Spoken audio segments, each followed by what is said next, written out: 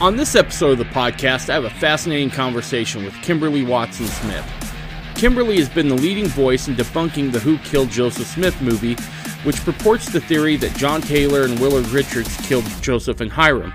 We not only talk about that, but we also go into what the Doctrine of Christ movement is, as well as some fascinating prophetic parallels to the martyrdom of Joseph and Hyrum Smith.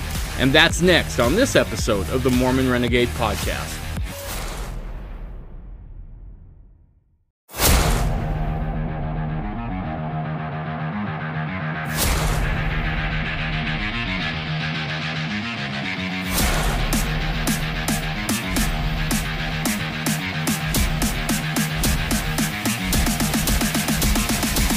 You're listening to the Mormon Renegade Podcast.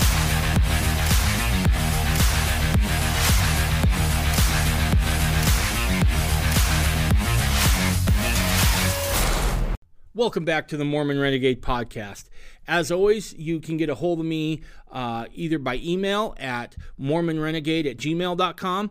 You can also get a hold of me on Instagram and Twitter and Getter under the handle Mormon Renegade. Also, we have a website up, and that's mormonrenegade.com, so go check that out. So today we've got a real special guest on. Kimberly Smith has been gracious enough to come on the podcast and talk with us a little bit. And Kimberly's really kind of been at the forefront of debunking the movie by Justin Griffin, Who Killed Joseph Smith. So, Kimberly, I can't tell you how much I appreciate you being here and making time for me and just fit me into your life. I know that times are busy and that sort of stuff, so I get it. But thank you for having me on. Oh, no problem. So, real quick, Kimberly, what's kind of your Mormon cred, if you will, right? I mean, when do you first gain your testimony of the restored gospel? That is a really good question. I kind of feel like I have, for me, growing up, it was unique. And I realized that I'm, as I've gotten older and have met other people, it's not as unique as I thought. But I grew up in a small town in Idaho. It was multi-generational members. So, a town that was established by Mormon pioneers. And so the church was just, it was really prevalent in my area. And I actually grew up in a home that while both of my parents do come from pioneer ancestry, they were never active in the church. And so I pretty much went to church. I sought the church myself and went to church myself at a very young age. And I actually like to say that I was born with a testimony because I was just always drawn to the church and to the gospel. And I learned early on that if I wanted to learn the gospel, I needed to go to church so someone could teach me the gospel because I wasn't taught it in my home. But at the same time, I realized that did offer me a unique experience where everything that I gained or everything I learned about the gospel and of the restoration had to come through like me searching it out. And so I feel like at the time growing up, I felt like a curse and a cross to bear. But as I've gotten older, I realized that actually was a blessing in disguise because it helped me to go directly to the source for information, meaning the scriptures and the words of the prophet Joseph Smith. So I can say that I was converted to the gospel through the teachings of Joseph Smith. And that's really where I gained my testimony. That is so cool. So if you don't mind me asking, what town in Idaho? Montpelier, Idaho. Okay, right on. Now, I actually joined the LDS Church when I was, and that was really my first encounters with Mormonism when I was living in rural Western Idaho. We were almost to the Oregon border. We were in a little town called Parma, is where I joined the church. So, some things really resonated with me. And when you said, you kind of felt like it was a cross to bear to go and search that stuff out because you had to do it on your own. I can identify with that, because being a convert to Mormonism, very much the same way. I'm the only member on either side of my family, right? And so I wasn't going to get that anywhere else. I had to dig. And I kind of can identify with you a little bit on that feeling of, man, this would be easier if there was someone at home I could talk to about this. Having said that, I look back now, and I think that's why my testimony of Joseph Smith and his prophetic calling and Brigham Young and on down is so strong, because I had to go seek their words out. And in that seeking and having to go to original sources, it leaves an indelible mark. Absolutely. Yep. That's been my experience as well. The other thing I think it did for me as well, Kimberly, is that so I joined the LDS Church in 1995. And when, the internet was out there, don't get me wrong, but a lot of the anti-Mormon stuff hadn't really hit the internet yet. By going and digging out those original sources, I feel like I was kind of inoculated a little bit, because a lot of Mormons get a hold of the anti stuff. And what it is it's little snippets of things that, pioneer prophets have said, and it's taken completely out of context. And so it rattles members to the core, right? Right. I didn't have that, because I had read a lot of that material in context.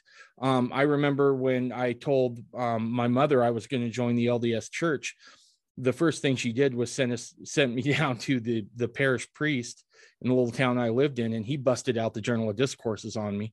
So I took that back and, talked to my elders, and I think I accidentally freaked them out as well. And finally, an old stake patriarch, ran me through it. But when all this information hits, it wasn't that big of a deal to me, because I'd already been exposed to it. I knew what it was, and I could see that a lot of these things were taken out of context and just given little snippets. Right. So I can identify there a lot with your story. So it seems like you've been at the forefront of this whole thing with Justin Griffin and his hypothesis that John Taylor and Willard Richards, and if I'm not mistaken, under the direction of Brigham Young, killed Joseph Smith. How did you get involved in that? Okay, that's a really good question. And it was I'm sure it was by divine intervention, but also by chance. And believe me, this is the last thing I wanted to take on, it was the last thing I wanted to become involved in. So just a little bit more about my background. I do volunteer my time to the Joseph Smith Foundation. I don't know if you've heard of them. I have. Yeah. Great foundation. Hannah Stoddard. I go to some of the Book of Mormon evidence conferences, and I always look forward to any of their presentations. Right. So what I love about the Joseph Smith Foundation is that it is an organization focused on supporting and contributing to projects founded in the words of Jesus Christ. And I love their motto. Their motto is vision in light of the restoration. Joseph Smith taught truth that confirms the truths taught in the Bible. He taught that a restoration of the doctrine and church established and led by Jesus Christ was necessary in the latter days, as it was in the former ages of the earth. Revelation was the rock foundation upon which to build.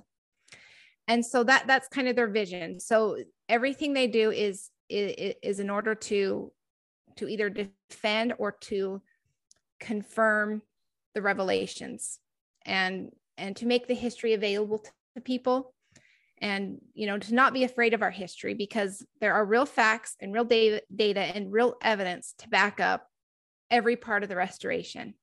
And so that's what I've just loved the Joseph Smith Foundation. I came in contact with them, I want to say around 2013.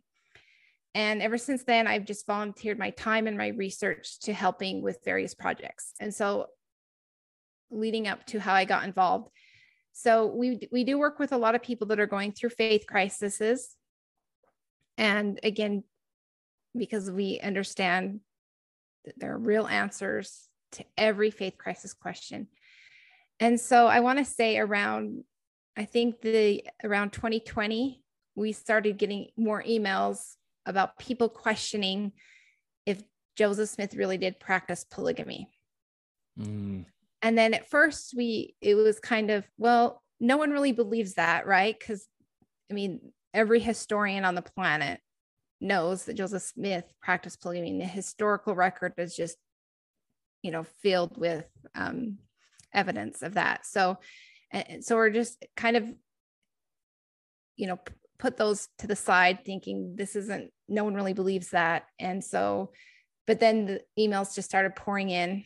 And then it was, did Brigham Young really kill Joseph Smith? And so I started investigating where this was coming from, right? Because we were just baffled at first, like, really, this is like a thing? And so I started investigating, and I noticed on social media that there was a movement to convince others that, number one, Joseph Smith never practiced polygamy, and that polygamy originated with Brigham Young, and he conspired to kill Joseph Smith with the other apostles to take over the church for power and polygamy.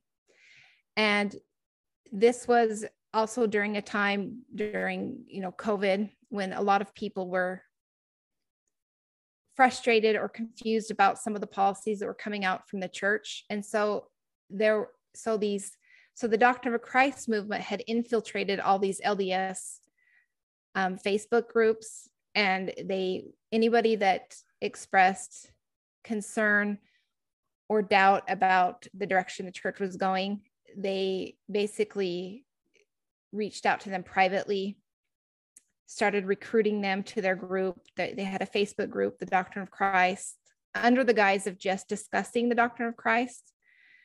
And then as you started getting deep into their Zoom meetings and their cottage meetings, then, they revealed, hey, did you know?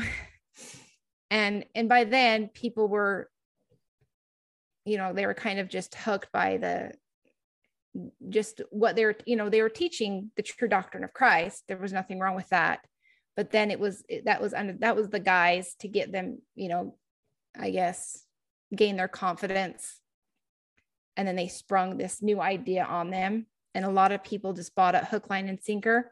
Because I'm finding that this generation knows very little about our history. And that's very concerning to me. And so without that knowledge of history, anyone can come in and tell them what to believe. And they can even use sources taken out of context and convince them of whatever they want them to believe. And I was finding that is what was happening. And so I just knew I needed to take that head on, because, wow. Right. Because it was an attack on our history, and it was an attack on the names and characters of the prophets of the Restoration. So I got a quick question for you, because there's a couple things there that really jumped out at me. Why are we in this position as Mormons where our kids aren't familiar with our history? What do you think that's about? How did that happen? That's a good question. I think that we rely too much upon scholars to teach us, right? Right. And so we don't seek it out. I feel like, as far as history goes, like, I've spent a lot of time seeking out original sources, and it's like anything else in the gospel. If you want to know truth, you have to go to original sources. And some people just, they don't do that. And they kind of rely upon the church or historians to tell them our church history. And unfortunately, they can't tell everything, right? It's a very narrow narrative of what we're learning. No, that makes sense. So let me ask you this. You said originally, back in 2020, I think you said, you were getting a lot of emails about, did Joseph Smith really practice plural marriage? Mm-hmm. Do you think that people didn't know about that for the same reason? We just left it to scholars to inform us that Joseph Smith did or didn't practice plural marriage? Or and when I first saw this start to happen, I was confused. Genuinely confused. I'm like, how do you not know that Joseph Smith practice plural marriage. I mean, it was out there. So to me, that seemed a little more in your face than a lot of our other history that the kids didn't know. And I'm curious how it is we know that this generation never really made that connection, that this wasn't a Brigham Young invention, so to speak, being plural marriage. Right. That's a really good question. And so, like I said, for me, it was never, since I'm an active member of, the church, mainstream church, for me, it was never, and it didn't come as a surprise for me because, like I said, I was studying Joseph Smith. I was right at a young age. And so I found that my generation and those younger than me, they weren't aware just because it wasn't being taught at church, right? And not because they're doing anything nefarious. It's just that slowly that information wasn't getting passed down. Even we weren't passing it down as parents. I feel like once the church stopped practicing polygamy, then, those faith traditions stopped being passed down from one generation to the next. So you come to my generation, and younger, there was just no talk about it, right? And so then this generation is finding out for the first time through anti-Mormon sources, Joseph Smith is a polygamist, and of course they make it sound, they compare it to all of the bad examples of polygamy, like the Warren Jeffs, and that's where they learn it for the first time. And so that does lead people to a faith crisis because they can't wrap their minds around the fact that there is the true order of plural marriage. And then there is also, we have the counterfeit, which, there's many people that practice the counterfeit. Like I'm talking about the Warren Jeffs and, even people outside of Mormonism and so they have this tainted view of what polygamy is when they have never seen how or read the revelations. They haven't read the stories of those who practice plural marriage. And so they just hear of a narrative from the wrong sources. No, I think you're 100% correct. I was an elders quorum president, and this came up with a brother in the ward that I was attending at the time where this was a concern, and we talked about it at length, and he just kept saying, why didn't I know? Why didn't I know? Why didn't I know? That was the key thing that kept coming back. And I didn't have a good answer because in my Mormon experience, I'd always known, right? And so I didn't have a good answer for it. And it's something that really perplexed me. But I think you answered that question beautifully in terms of how that is. It's because it is an uncomfortable question, right? It can be if you haven't studied it out. And I think you're right. They couch it in a very carnal way, right? A very fallen version of it, they being the some of the anti-Mormon sources. So when the first contact happens, it's never in a good way, right? It's always tainted at some point. All right, so you start seeing this Doctrine of Christ movement come up, and it's such an innocuous sounding name, right? I mean, it's the Doctrine of Christ. Who wouldn't love to hear more about the Doctrine of Christ, right? So do you ever attend any of their Zoom meetings or cottage meetings or anything like that? Do you ever get like a front row seat to it? Right. Well, actually, that was part of I'm a researcher. So I do research. And so I was researching this out, like, who are they? Who's leading the movement? What do they believe? And so I joined their Facebook group, but I was just watching. This was in the beginning. So I was just watching and learning their arguments and what are they teaching and what are they saying. And, so they're very crafty at what they do. Let's just, again, like you said, they teach truth. They teach the doctrine of Christ from the Book of Mormon. But then they have a way of wresting the scriptures, right? Mm-hmm. Anyone can wrest the scriptures. And so as I'm just watching how like their theology and their beliefs were evolving, I did start listening to some of their Zoom meetings. They had them recorded and on their website, and then you can join them every Monday night. They have a Zoom meeting where the scriptures are read and interpreted for them. And I listened to a few of those, and then I actually reached out to Phil Davis, who is the leader of the Doctrine of Christ group. And I just said, hey, I want to understand why so many people from your group are spreading the belief that Brigham Young is a false prophet and that he killed Joseph Smith. And so he agreed to a Zoom meeting. He gave me his spiel, which it sounded like he was teaching from a script.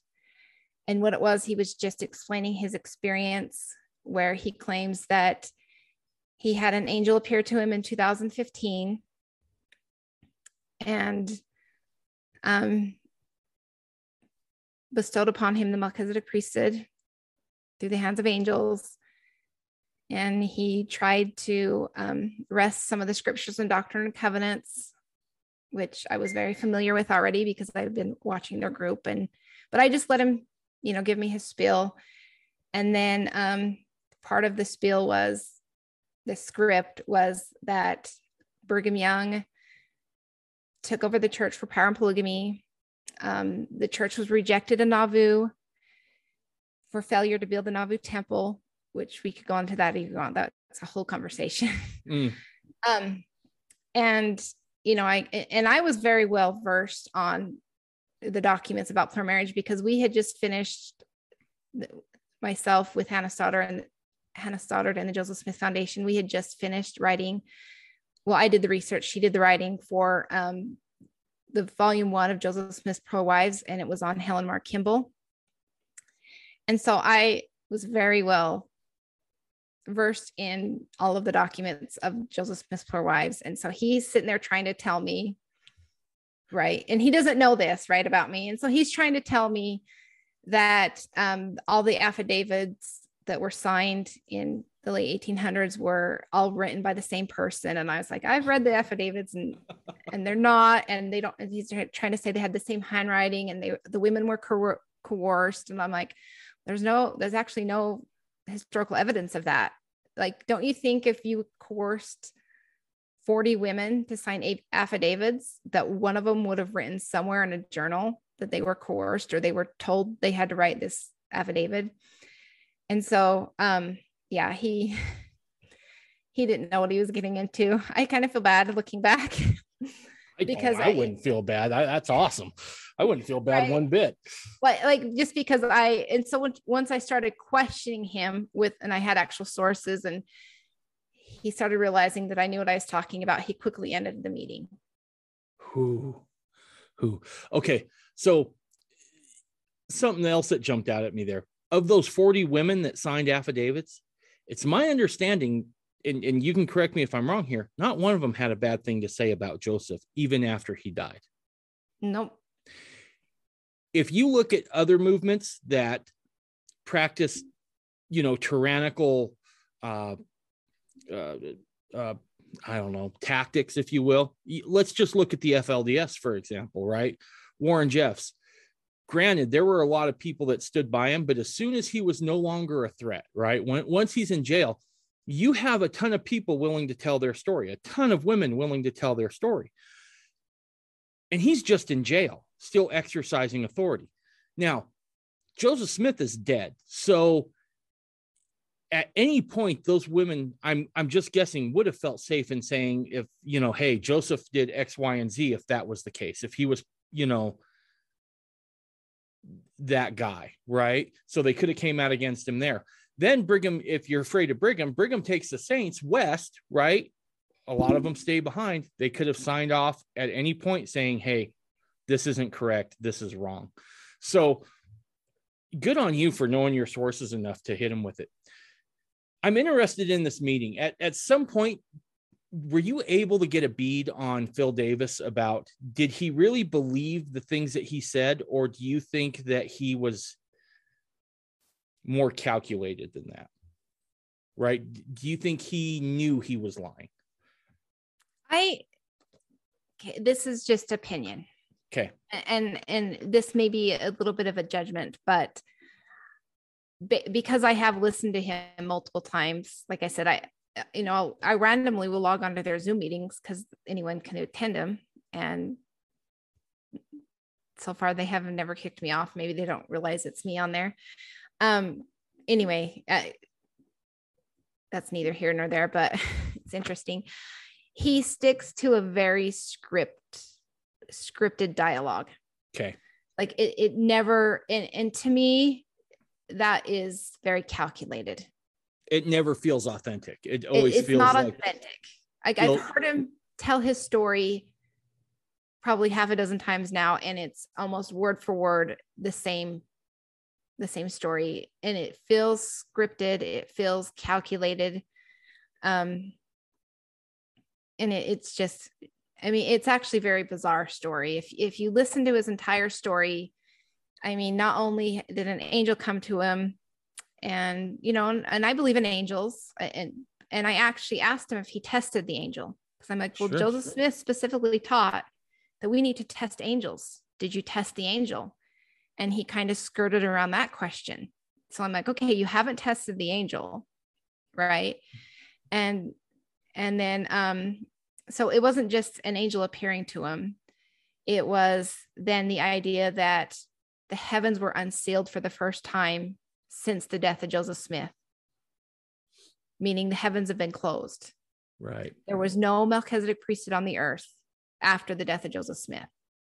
He is helping to restore that. It's being restored through him, the Melchizedek priesthood. I mean, I'm like, wow, this is the most elaborate story I've ever heard. Like, and his experience is just really sensational. So he also claims that not only did he have angels restore the Melchizedek priesthood to him, he had an out-of-body experience. He was taken by Jesus Christ to God the Father, where he was ordained by God himself. Not Jesus Christ, God the Father. I mean, we don't even have that. Joseph Smith never even claimed that, right?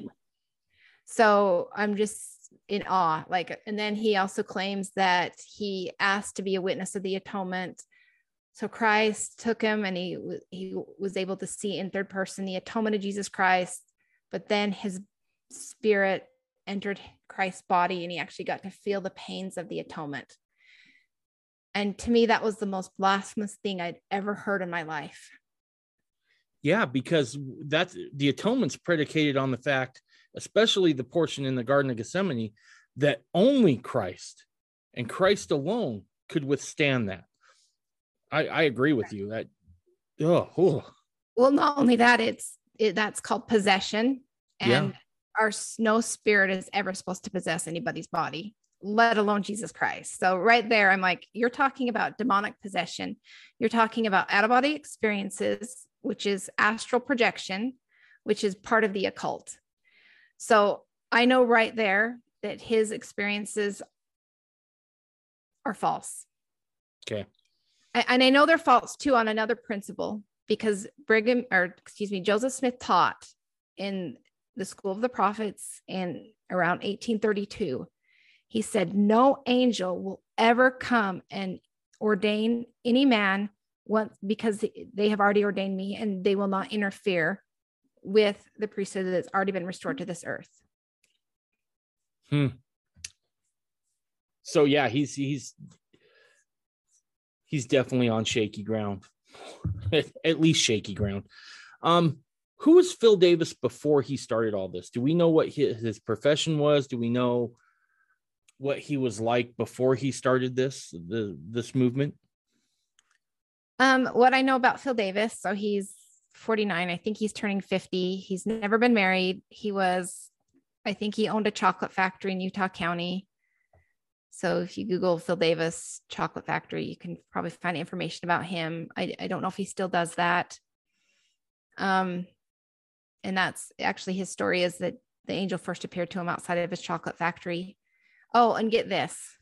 I was going to say, I just immediately went to Willy Wonka. I don't know why. That's right. how my brain works. Okay, go ahead. Sorry. this is what I find interesting too, is that he said that when the angel first came to him, it was outside of his chocolate factory. He didn't know it was an angel at first. This man had just light coming out of his eyes, came up to him and said, "Do you have any money?" And I'm like, okay, you don't see the irony. Right. Like anyone who's been to the temple should know right there that was a big red flag. The angel literally says, "Do you have any money?" I was like, okay, this guy's not getting it. Basically the angel's revealing to him who he is. Right. In the most blatant of terms, right? Right. And so yeah. Wow. So right from the get-go, I was like, okay, this guy, I kind of actually feel bad for him because I do think he's deceived. He's been deceived by a false angel of light. And you just know that based on his fruits, right? Mm-hmm. And his story and his fruits. Without his narrative does not make sense unless he throws Brigham Young under the bus, unless he turns Brigham Young into the villain and John Taylor and Willie Richards into murderers. Without that belief, Phil Davis's narrative, it just falls, right? Because his narrative is that the church lost the Melchizedek priesthood at the death of Joseph Smith, that Brigham Young took over the church for power and polygamy. The 12 usurped the leadership of the church. And so the church no longer has priesthood, keys, anything. And the temple ordinances are all false too. They don't believe in temple ordinances. And so the only way that you can get people in your movement to believe any of that, or to believe that he now has a Melchizedek priesthood, is if you take out Brigham Young, right? Because Brigham Young is our priesthood link to Joseph Smith.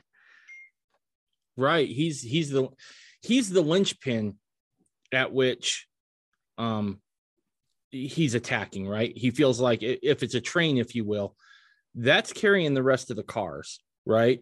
And whether it's the LDS church or one of the fundamentalist lines, or I should say most of the fundamentalist lines, they all hinge on Brigham Young. So you pull that pin and you then have you can take it wherever you want. Does that make sense? Right. And so does Phil Davis at all, or the Doctrine of Christ movement, do they at all try to recast Joseph Smith in a different light than what sound historical precedent shows us? Do they try to make Joseph Smith appear different? Oh, well, absolutely. Because what people don't realize also is if you take away Brigham Young is essentially, he's the one that is carrying forth all of the revelations, right? He's the one that is, he's basically a testator to all of the teachings of Joseph Smith. So Brigham Young didn't teach anything that he didn't first learn from Joseph Smith. So you take out Brigham Young, you take out almost all of the teachings of the prophet Joseph Smith.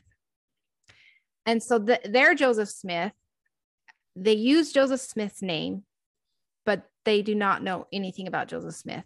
They've rejected 90% of his teachings and his revelations, 90% of them, including temple ordinances, baptisms for the dead, just almost everything they've rejected. So they've basically made a Joseph Smith in their own image, and they claim to be followers and defenders of what they say is the real Joseph Smith.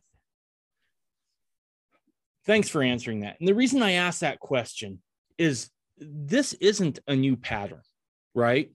It's new in the sense of it's in Mormondom now, but the pattern itself was very familiar to me. So my life is a series of inflection points. And I remember one of those inflection points was me and a buddy, probably, I don't know, almost 10 years after me and my wife were married, back in about 2004, we decided we're going to see a football game. I'm a huge Packers fan. He was a huge Philadelphia Eagles fan. And we go to Philadelphia to watch this Monday night football game. And I go into we said, we're going to leave a couple days early. We're going to see the sights. This will be great. And I go into Independence Hall. And when I set foot in Independence Hall, I get goosebumps thinking about it all over again. The Spirit tells me something huge happened right here. Right now, I've always been a history guy, not necessarily Revolutionary period. To that point, it was more Western Civ. But all of a sudden, I'm like, wow, the Spirit is so strong here. So I learn all I can about the founders. And as I watch my kids going to school, being taught history, they are teaching a history of the founders that is vastly different than what actual history is. And so what they did is they discredited the founders. And when you start to look at why they did that, why they discredited them, there was a push starting clear back in the early 1900s, where there was a group of people who wanted to progress past the Constitution and the founding documents. And in order to do that, they had to discredit the founders first. And so when I first came upon this Doctrine of Christ movement and started to see some of the things, it was a very familiar pattern. Take out the founders, so to speak, and then you can rewrite it however you want. Right. And it's a very familiar pattern. They're not taking out Joseph Smith like they did the founders, but they are taking out the successors, Brigham Young and John Taylor, and they have recast Joseph Smith in a different light where he's not the same guy. It's the same pattern. And I would dare to say it's damn near demonic. I agree. I think it's very diabolical. And I just want to add a few insights or points to that is, okay, you think of which teachings do we have of Jesus Christ that came directly from Jesus Christ? Directly, like he's talking from the hand of Jesus Christ. Kind Boy, I would have to say that the closest thing that we would have would be the Doctrine and Covenants, right? Well, I'm speaking of the New Testament. The New Testament. So it's kind of a trick question, but I've asked that to people, and I think that when you understand this, we have what do we know about the life of Jesus Christ? Because it was written by the apostles. The apostles, right? Yep. So you take out the apostles, what left do we have of Jesus Christ? Good point. That's excellent point. So that's the irony, right? Is that Joe, like you said, whatever they don't like about Mormonism, they can blame on Brigham Young. They make him the villain. And then whatever they do like about Mormonism, they say, oh, yeah, they attribute it to Joseph Smith. So here's the thing, is that none of the teaching, the vast majority of the teachings that we have of Joseph Smith, is through the Doctrine of Covenants, obviously, and because he's speaking, he is the voice of Jesus Christ to this generation. Mm-hmm. But the vast majority of Joseph Smith teaching has come to us through scribes, right? Those that heard him personally teach, and then they went and they either wrote it in the history or they wrote it in their journals. So you take out, so if Brigham Young and all of the apostles are all evil, you take away almost every teaching of the prophet Joseph Smith. That's right, because that's where his teachings are coming from. And I just have a quote here, actually a prophecy from Joseph Smith, if I can, right before his death. So we know that the prophet Joseph Smith, he commanded that the records of the church to be kept, preserved, and accurately transmitted. In Nauvoo, he had 6 scribes who worked around the clock, burning candles until midnight to bring the history up to date. He also charged these scribes with the duty of updating the history after his death. Joseph Smith recorded, he said, quote, "I told Phelps a dream that the history must go ahead before anything else. Then Joseph said, 'Here, let me prophesy. The time will come when, if you neglect to do this thing, you will fall by the hands of unrighteous men.'" That's a close quote. Wow. So the history is actually it was very important to Joseph Smith, and he had great anxiety about making sure the history was kept, preserved, and then kept up to date. So he has put all of his confidence in Brigham Young, in Willard Richards, in William Clayton, and others to preserve this history. So you take out Willard Richards now, right? Right.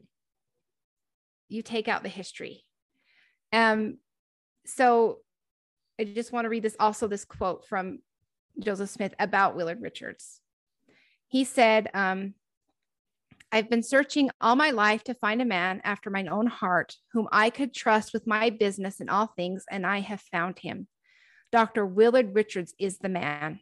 And that's found in Journal History of the Church, November 21st, 1841. So he had complete confidence in Willard Richards to keep the history of the church up to date. So another tactic that the Doctrine of Christ group uses is they say, look, Brigham Young revised the history of the church. He changed the history of the church.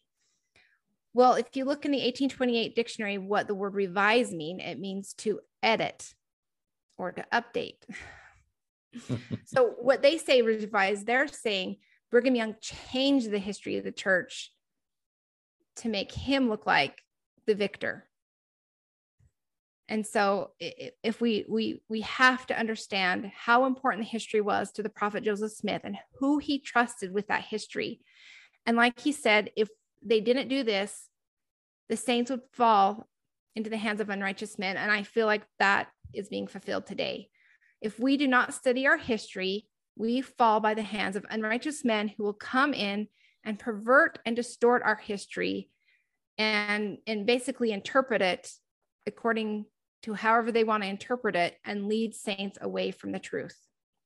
I couldn't agree more. I got another question.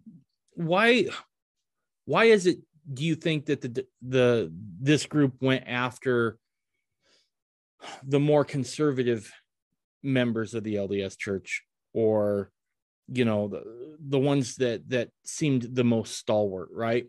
Because to me, it's almost a paradox, and I'm wondering if you could shed some light on this for me.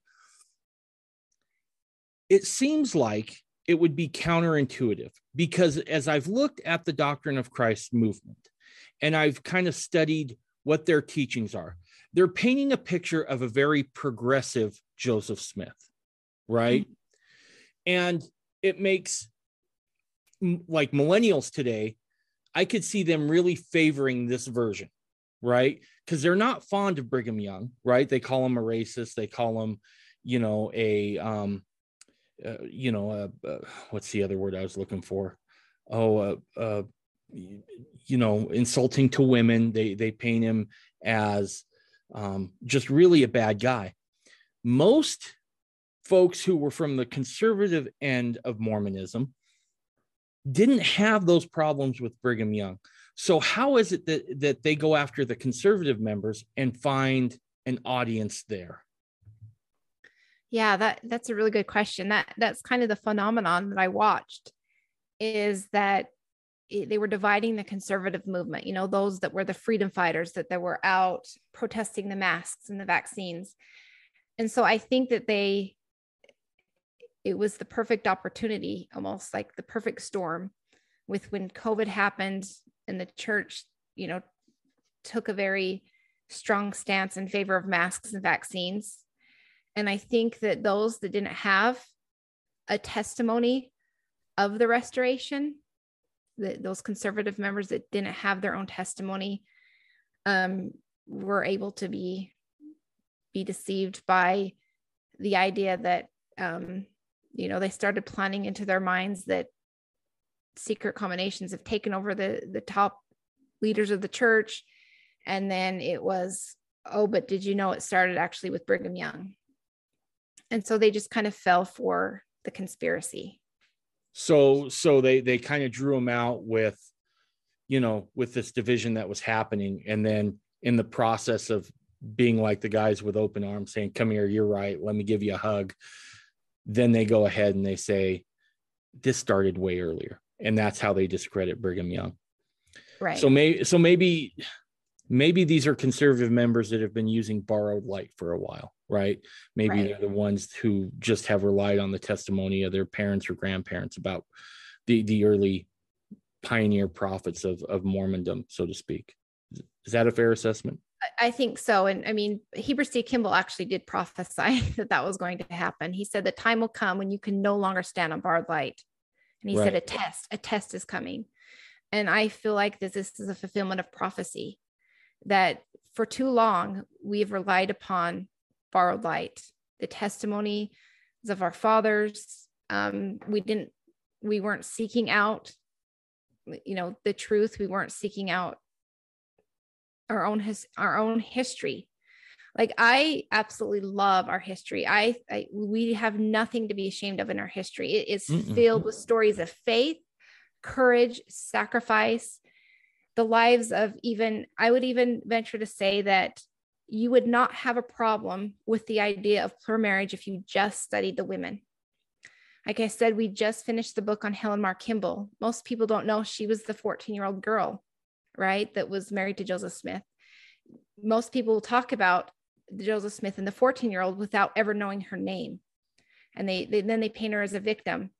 Well, Helen Mar Kimball, she was the most ardent defender of plural marriage.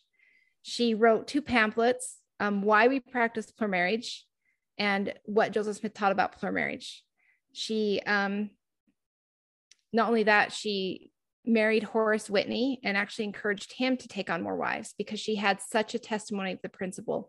And that didn't come to her without sacrifice. She actually fasted for 7 days before she gained her witness of celestial plural marriage and agreed to be sealed to the prophet when she was just 14, 15.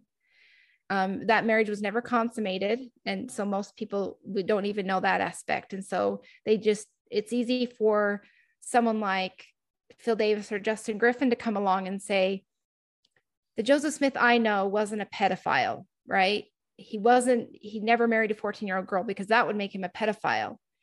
Will they leave out who she was? Who was the 14-year-old?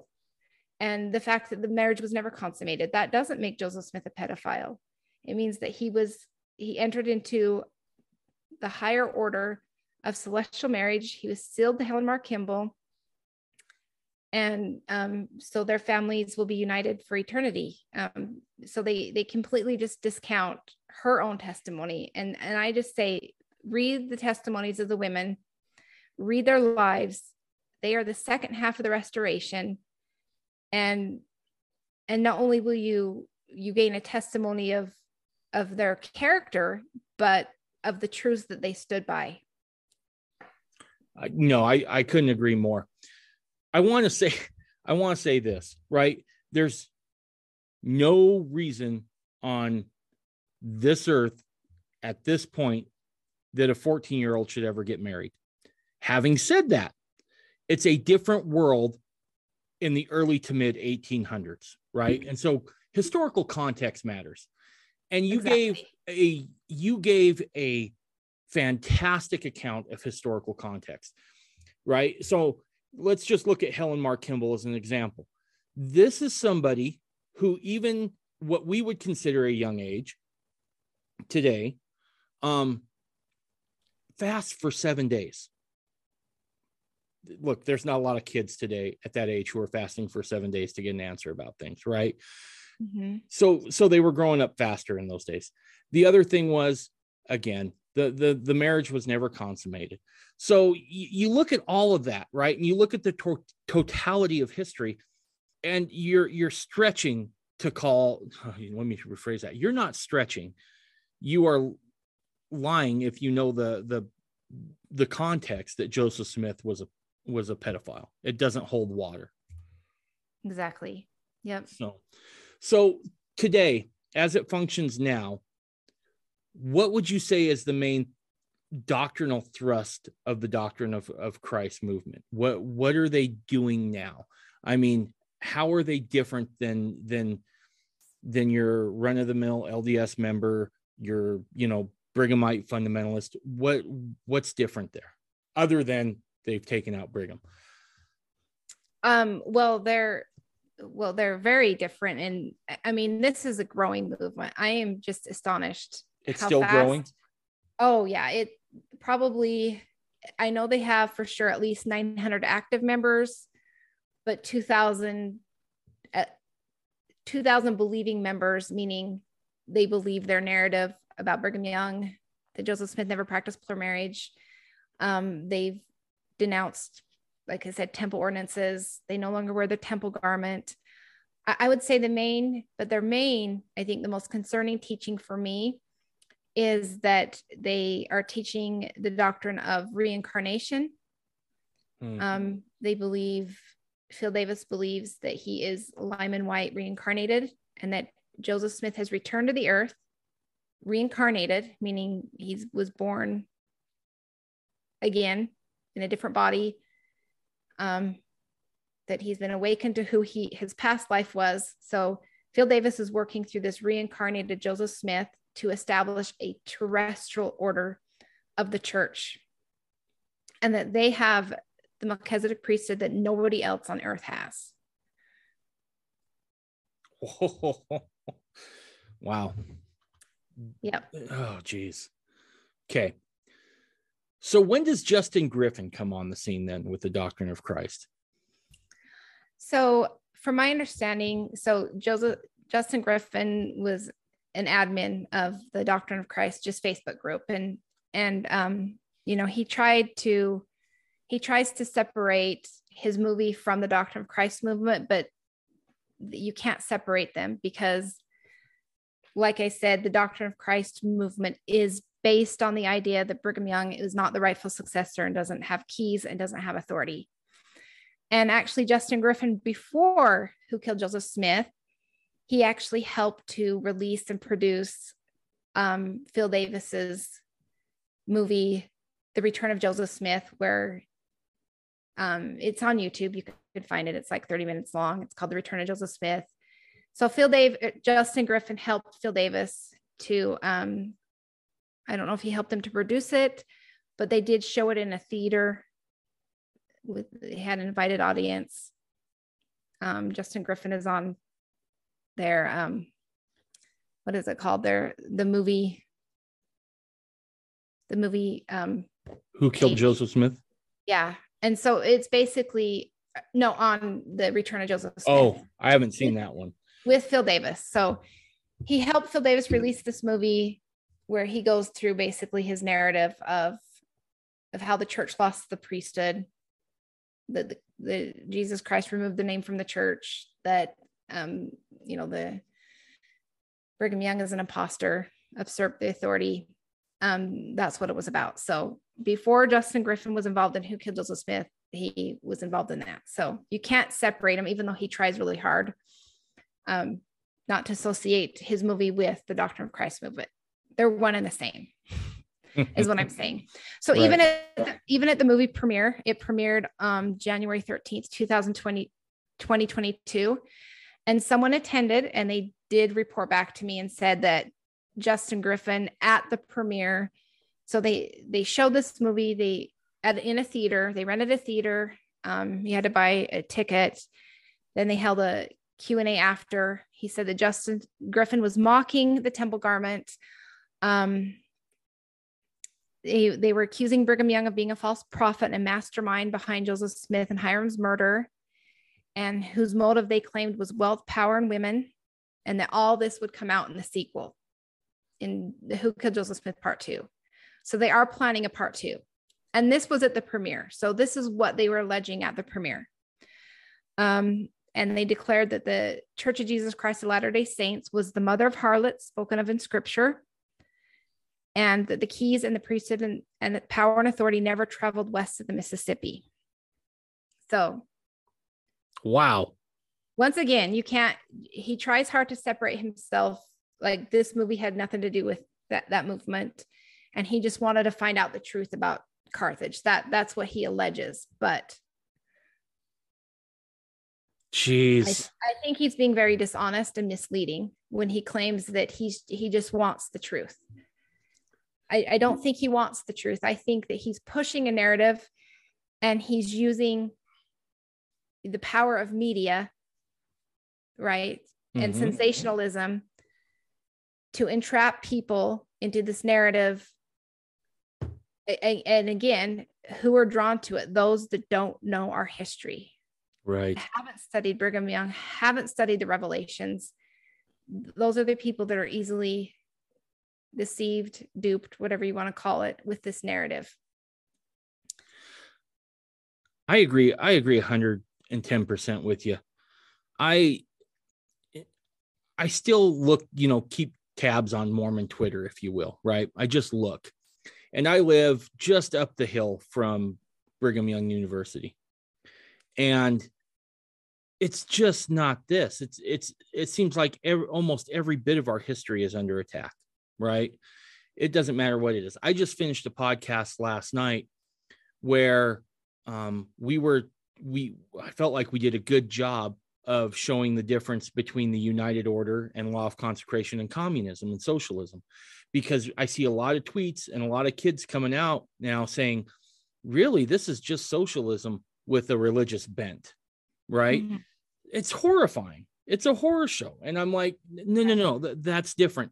And I think this is just one more example, like you were saying, of maybe adults and kids who don't have a good handle on what our history is and how easy it is for them to be given a different narrative, especially if it fits within the context today of wokeism, progressivism, and the whole thing. We saw progressivism come for our the founding fathers and our founding documents, and now they're coming for Mormonism. It's in their crosshairs.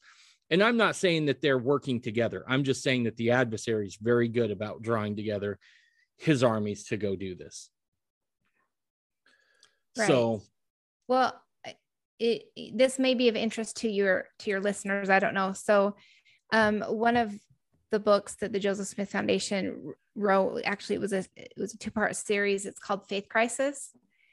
And they actually go through and show how there was an intentional progressive rewriting of our history.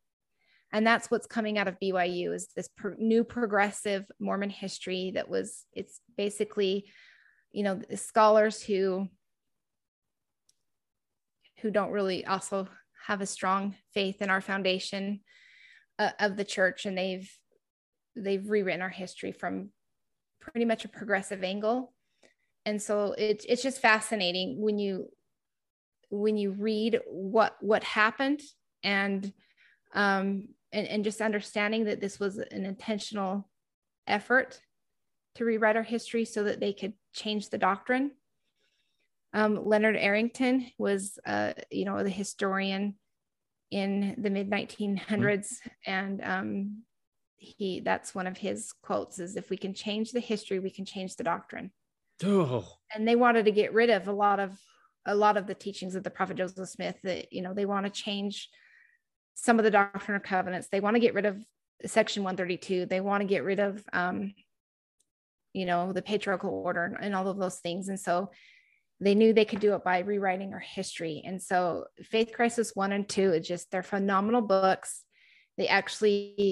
It was based on Leonard Arrington's own diaries and writings and what he revealed in those diaries about what he was doing and why, and how they were going to train up the next generation of scholars and historians with this progressive new Mormon history.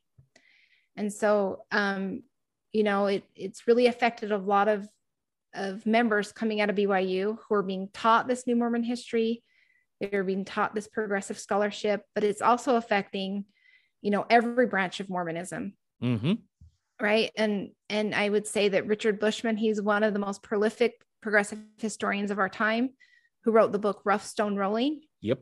That completely, he completely remakes Joseph Smith into an occultic treasure seeker, lazy, basically a bumbling idiot. But when you understand where those sources are coming from and the purpose for rewriting the history, then you just throw it out and this is not the Joseph Smith that's in the scriptures. This is not the Joseph Smith that has been prophesied in scriptures. This is not the Joseph Smith that all of his closest friends and associates testified of his name and his character. It's just a completely rewritten history. So I just wanted people to be aware of that, and that I do encourage people to read. Go to josephsmithfoundation.org, get their books, the Faith Crisis books, and just arm yourself with that knowledge and information about what's happening to our history, so that when you're confronted with these ideas, these progressive ideas about history, that you can combat them, and you help your children to see the attacks on our history. I read those books, and Hannah did a great job. I mean, and solid, documented, solid. I don't see how you can't read those books and walk away and not know exactly what's going on now. And the scary part is it's one thing to read about it academically. It's another thing when you see it, right? It's another thing when you're like, oh crap, they're making actual headway, right? It's not like this was just something that was thought of. They put these plans into practice. Right. And so, and how that ties into this Doctrine of Christ movement is because I feel like that they then, they could take advantage of that, right? They can say, look, the church has changed history, so we can't believe what the church says. We can't believe our history. Right. And so they've taken advantage of that. And sadly, again, people that are unversed in original sources, that haven't taken the time to study those, they have fallen prey, and it's very unfortunate. Well, and I think that's why the work that you're doing and that Hannah's doing with the Joseph Smith Foundation is so vital, because it's really leading the charge against this, right? It's really, really coming out strong against it. So next, we talked about maybe going over some of the critical events leading up to Carthage. Mm-hmm. And I think that's a good place to go next, because we've kind of diagnosed what the problem is, right? With the Doctrine of Christ movement, with Justin Griffin, with Phil Davis, and the progressive rewrite of Mormon history. So now I think this would be a good time where we talk about what actually happened and those times leading up to Carthage. Okay, so this won't be comprehensive, right? Because we don't have 10 hours. I mean, there's so leading everything about the martyrdom. If we really wanted to understand the martyrdom, we'd have to actually go back to Kirtland. I'm not going to do that. Obviously, there's not enough time. I do want to just highlight some main points that I think if people just understood these points about the events leading up to martyrdom, what happened, then you understand what happened at Carthage, and then even the events after, including the trial. I just think that those facts alone just blows Justin Griffin's theory out of the water. Okay. It puts the nail in the coffin. And what's interesting is that Justin Griffin is on record saying he doesn't know very much about what happened before and what happened after. So he is not giving his viewers, his audience, a complete picture of Carthage. He's only taking, this conspiracy inside of Carthage jail and presenting that as factual. And so we have to understand that history cannot be taken out of context. And I almost want to compare it to a puzzle, right? You can, as you're putting a puzzle together, you kind of think you see the picture of how it's going to end up. But then, if you only have a few pieces, but as you start to put all the pieces together, the picture completely changes, right? So we have to understand what happened before, what happened during, what happened after. So that's just a brief segue. And I just want to go over a few points. So number one, we have to understand, I think this is critical. We have to know that the prophet Joseph Smith prophesied of his death. And not only did he prophesy of his upcoming death, but he said that he could not die until he fully established the kingdom of God on earth. He said in August 1842, Joseph Smith said, "My feelings at the present time are that inasmuch as the Lord Almighty has preserved me until today, He will continue to preserve me by the united faith and prayers of the saints until I have fully accomplished my mission in this life, and so firmly established the dispensation of the fullness of the priesthood in the last days, that all the powers of earth and hell can never prevail against it. And that's in the History of the Church, Volume 5, pages 139 through 140. And why that's so critical to understand is because that is part of the Doctrine of Christ narrative, is that Joseph Smith died prematurely before everything was established. Therefore, we need a return of Joseph Smith through Phil Davis to establish what he couldn't do. That is such an important point, because what I'm finding with, and I need to qualify this, right? What I'm finding with a lot of groups like the Doctrine of Christ or the progressive end of Mormonism is that they're like, no, the restoration is ongoing. And in a sense, they're correct, right? If we're in Mormonism, we should expect fresh revelation, right? Right. But it shouldn't contradict what has come already. Exactly. And the authority part is very key to understanding all of this. And so if these groups can paint the picture of, hey, the restoration was incomplete, so to speak, again, you now have a blank slate in which you can draw anything on it you want. Exactly. And that's what they're doing.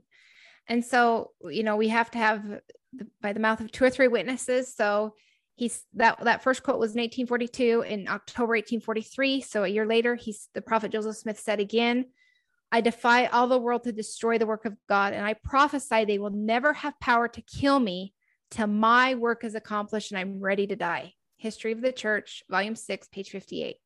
And that was from a discourse given by Joseph Smith on October 15th, 1843 in Nauvoo, Illinois. So, right, Joseph Smith, he's saying until his work's complete, they will never have power to kill him. And I feel like that is even a parallel to Jesus Christ. Yeah. They did not have the power to kill Jesus Christ until Jesus Christ said it is finished. So servants typify Jesus Christ. And I feel like his mission and his life and his death is a type and shadow of Jesus Christ. It's a testimony of Jesus Christ, even his death. Okay, so just moving on, and so we know that, anybody that knows anything about the church, right? We know that Nauvoo it's one of the most prosperous cities in Illinois. It's bigger than Chicago at one point. Right. It was the biggest and the most prosperous. And so you have people coming to Nauvoo with ill intent, right? They want to capitalize on this prosperity. They are trying to, you have bootleggers, all these different villains that come to Nauvoo wanting basically a piece of the pie without being a member of the church. They want their prosperity. They want their wealth. And so there were just enemies among the saints. There were people that would join the church just so they would have an influence. Anyway, so we know we have all this going on. It's just important again to get the overall picture of what Joseph Smith was up against. Right. So not only that, we have Joseph Smith, who is, and then he's running for president. So there was this threat, right? Oh, Joseph Smith he's the mayor of Nauvoo. He's the leader of the Nauvoo Legion. Now he wants to be president, and he's taking our political power. So we already know that the powers that be, the government, is concerned about Joseph Smith's influence, not just religiously, but mostly politically. And of course, then you have the religious leaders that are then saying, oh, but he has religious power too. So Joseph Smith is a threat to multiple different people, not just the apostates. So not only that, you have the apostates, you have the government that's against him, and then you have religious leaders, and they all want Joseph Smith dead. right? Yeah, absolutely. And I would say this resembles very much, there's echoes of Christ's life here, right? Because if you look at what's happening with Jesus in his time, pardon the expression, he's pissing everybody off, right? It's not just the Pharisees, it's not just the Sadducees, but it's Rome as well, right? I mean, he's not making a ton of friends. And you get the feeling that in the Nauvoo period, Joseph Smith is in the very same boat. Nobody likes him, right? Except those who are following his teachings. Right. So this is important, just leading up to kind of like the crisis moment, right? In Nauvoo. So not only that is you have him introducing secret doctrines, right? Private doctrines, right? To the Council of 50, and where he is actually in Nauvoo, he's crowned King of Israel. Mm-hmm. And so this is really where William Law starts to turn on Joseph Smith. Not only does he completely, what is the word? He hates polygamy, William Law. But then he's up in arms about the fact that Joseph Smith has now just been crowned King of Israel. I don't know if you're aware of that. Actually, yeah. In fact, just last night, part of the podcast we did last night was the Council of 50. So yeah, this is great. Right. It's tying right in. Right. And so again, we see a parallel with the life of Christ, right? He comes and he declares himself the King of Jews. And then, he's going to take over the political structure in Jerusalem. But then, he's also as a king. And so William Law is looking at this and he's like, okay. And he writes in his journal about Joseph Smith and his secret doctrines. And he's basically just angry at Joseph Smith. And I think polygamy was the last straw when he was introduced to polygamy by Hyrum Smith in a head council meeting in Nauvoo. And so you have William Law, who obviously turns apostate, right?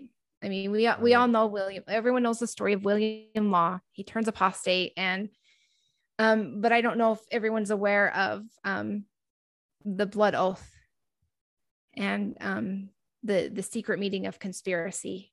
No, tell us about that. And so I just think that there are these two unsung heroes of this Nauvoo period.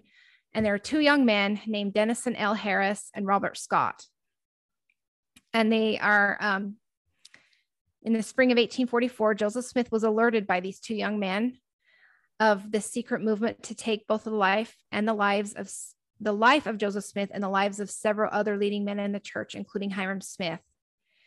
They had been personally invited to the secret meetings by these conspirators. So they're just young kids.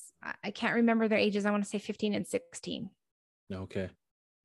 And so they go to Joseph Smith and they said, hey, we've been invited to this meeting, these secret meetings. And Joseph Smith said, well, I want you to attend. And he tells them, you're risking your life by doing this, but I want you to attend. And so they knew that they would be risking their lives. And so they attended 3 of these meetings as spies. And so each time they would bring back to Joseph Smith a report of what they had witnessed. And then at the last meeting, they recounted the requirement that everyone present at the meeting had to take a blood oath to be willing to take the life of the prophet Joseph Smith.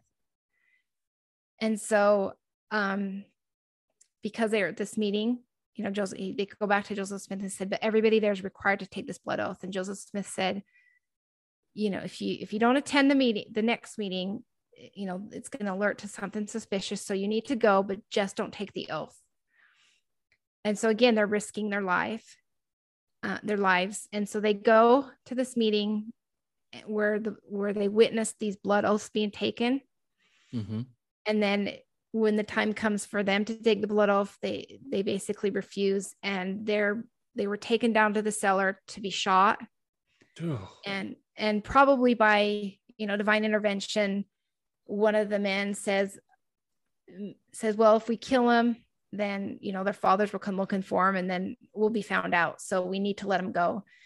but they basically took them out by the banks of the Mississippi River and said, we're going to let you go, but if you tell anybody, we'll kill you and your family.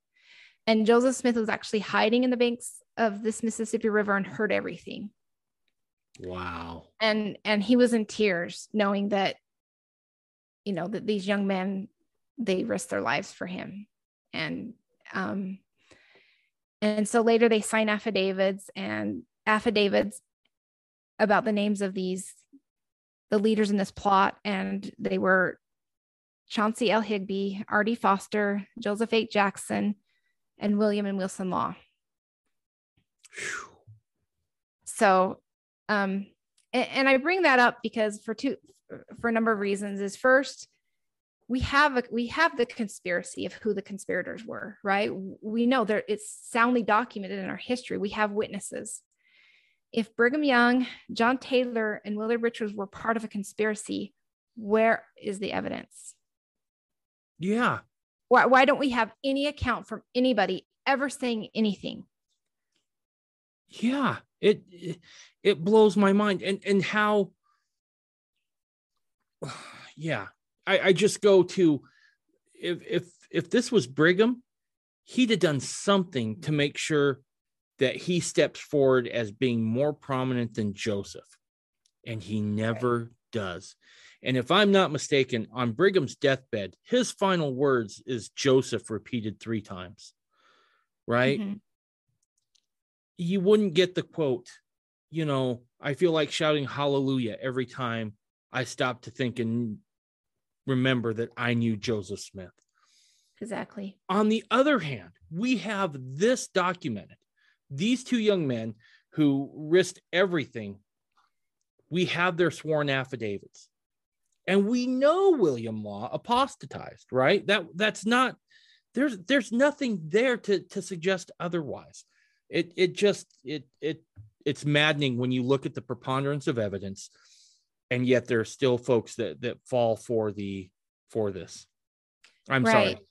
Yeah. And so it to me, that's just, I mean, if we're thinking about this rationally and logically, right? Again, we have evidence of who the conspirators were. So Brigham Young essentially would have had to fool a lot of people, and there's no record anywhere of him saying anything anywhere, or no one even alleging that he said anything about killing, right? Well, if I'm not mistaken, Brigham's overseas, right? So if he has to give an order, it's going to have to come by letter, and maybe even I'm not sure telegraph even existed then. I'm not sure. I'm not going to say that, but there'd have been documentation somewhere, because he would have had to have written the order. Right. And then I would just, I know we all know about the Nauvoo Expositor there, you know, William Law wrote the Nauvoo Expositor. There's only one publication before it was destroyed.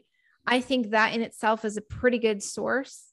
If you haven't taken the chance to read what he wrote in the Nauvoo Expositor, I encourage your listeners to do so, because it's pretty telling about, you know, what William Law, what he was accusing Joseph Smith of. And again, he was accusing himself of polygamy. So right there is proof that he was practicing polygamy, because William Law was charging him with polygamy. And then he was charging him with claiming to be the king of Israel and a God to this generation. So again, tying that back into why was Joseph Smith, what was the conspiracy against Joseph Smith?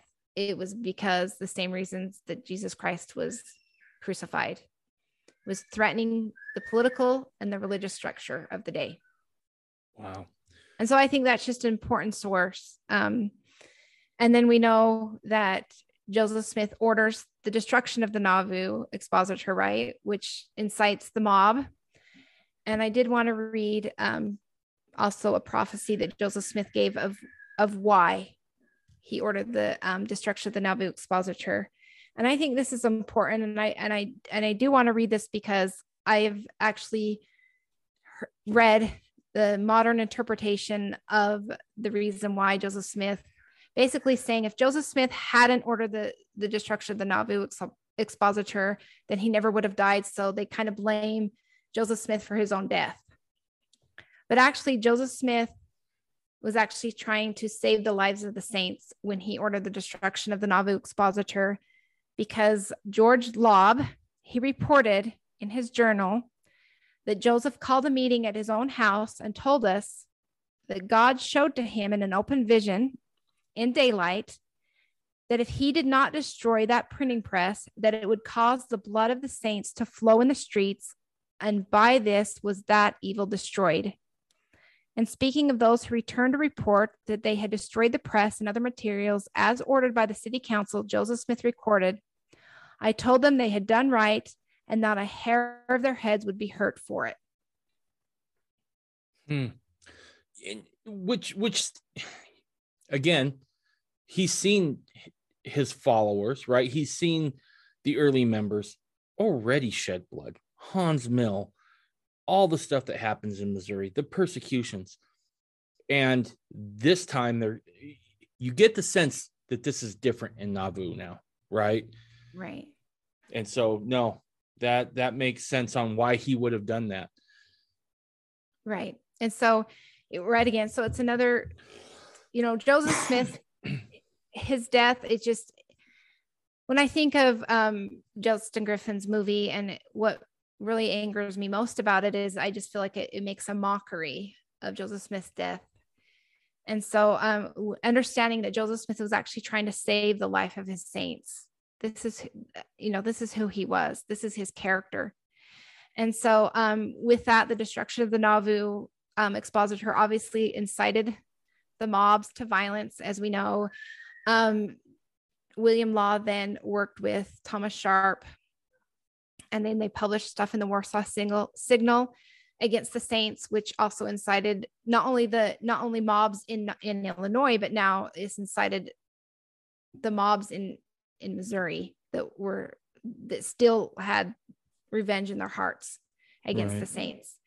And so Thomas Sharp, the editor of the Warsaw Signal, wrote, "We hold ourselves at all times in readiness to cooperate with our fellow citizens to utterly exterminate the wicked and abominable Mormon leaders.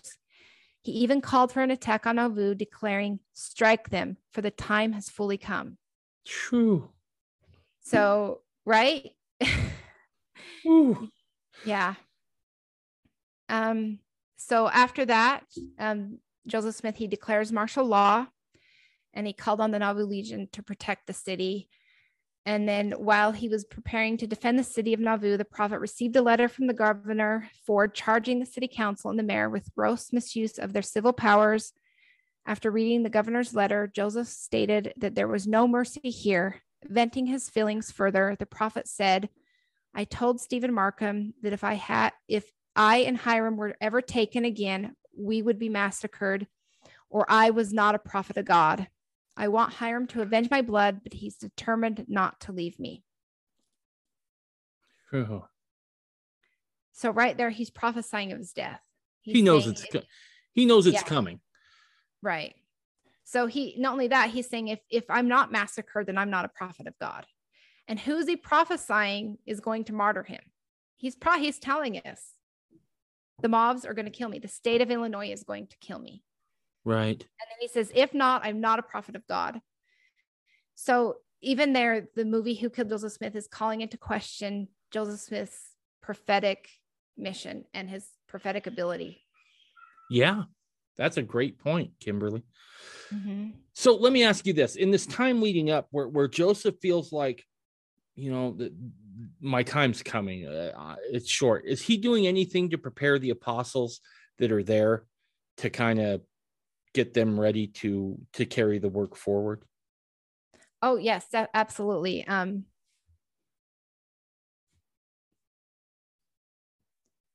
Just a second.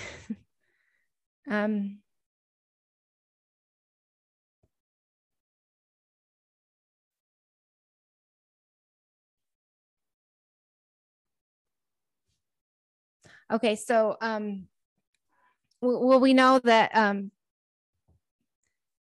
if you study the life of Jesus Christ, right, what was he doing to prepare his apostles? In Oh, go ahead. right? Sorry. I was about to cut you off. I didn't want to do that. Okay. If you had something to say, go ahead. I was going to say he was preparing his apostles, right? And you can see he's been doing it his whole ministry, right? He tells Peter, you're the rock upon which I'll build my church. And in those final moments, you have the Last Supper where he tells everybody, this is going to happen. And then, he basically gives them charge. Keep going. Right. And so if you really study that account, which I think is really fascinating, you have Jesus Christ. He's washing the feet of his apostles, which is actually a temple ordinance. Mm-hmm. And then there in John chapter 20, there's, I don't have my scriptures in front of me, but he basically says that he was giving them signs, which in Hebrew translates to tokens. Ooh. And so this is all in the upper room, in the upper room, right? The Last Supper in the upper room. And so another, compelling parallel is that Joseph Smith, he's also preparing his apostles in the upper room of the Red Book store. Right. Right. And so you have Joseph Smith on May 4th and 5th of 1842. He calls 9 of the most faithful of his brethren to his side. And there he presents the sacred ceremonies and instructions known as the endowment, including the washing, the anointing, keywords, signs, and tokens. And that's in the upper room of his mercantile store in Nauvoo, Illinois. And these brethren were Hyrum Smith, Brigham Young, Heber C. Kimball, Willard Richards, William Marks, William Law, George Miller, Noel K. Whitney, and James Adams. And then he said, as he revealing the Lord's purposes in administering these ordinances, the prophet Joseph Smith declared, "It is not the will of the Lord that I should live, and I must give you here in this upper room all the glorious plans and principles whereby men are entitled to the fullness of the priesthood."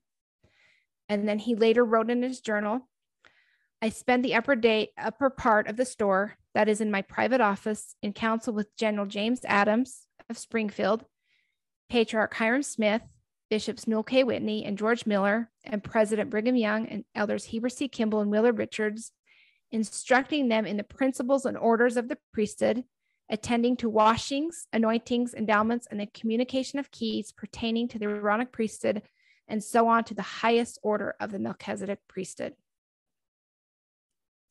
So he's doing the exact same thing that Christ did. Exactly. Giving them everything they would need to continue the work forward to make sure that it can fulfill its prophetic destiny. Right. And so he's not only instructing them in the temple endowment, but he's also giving them keys. George Miller also recorded that Joseph washed and anointed them kings and priests to God over the house of Israel. And he also gave Brigham Young the sealing power. So, and Joseph Smith later wrote, "Brethren, I have conferred upon you now every key and principle and power that is bestowed upon me. Now you must round up your shoulders and bear off the kingdom, or you will be damned." So he makes sure that work is completely finished. The work of transferring the authority and those rights of the kingdom to the 12 to make sure that there's no doubts that this work will go forward. And I find it interesting that despite what Davis and Griffin want to say, Brigham Young is front and center, first and foremost in those things. Right. And it's soundly documented, first and foremost, that he did receive keys, that he did receiving the sealing power, the power of Elijah, right, that Joseph Smith had received in 1836, and that he gave them the power and authority to bear off the kingdom, not just lead the church, but to bear off the kingdom. Because we have to remember that Joseph Smith was establishing the kingdom of God separate and apart from the church. That's right. So so Brigham Young, just in defense of Brigham Young for a minute, we can look to the Revelations, Doctrine and Covenants 107, where Jesus Christ through Joseph Smith clearly lays out that the quorum of the 12 apostles are equal in authority to the first presidency as far as the church is concerned. So Brigham Young, as the president of the quorum, he absolutely had the right to lead the church. But it wasn't just his position as the president of the quorum of the 12 apostles that gave him that right. It was actually his position in the Council of 50.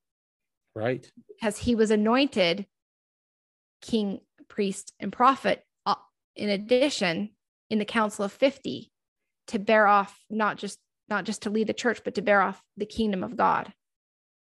Right. And I think sometimes, going back to, we don't know our own history.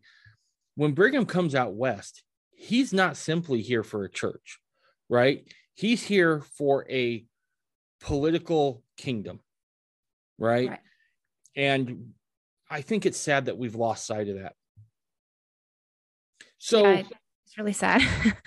We don't know what we're doing when we talk bad about Brigham Young. We don't know what we're doing. No, we don't. And I find it interesting that the prophet calls him on a mission to go overseas before his passing. It makes me wonder if he was like, if Brigham's here, they're going to take him out next, because Law would have known that Brigham was next in succession, right?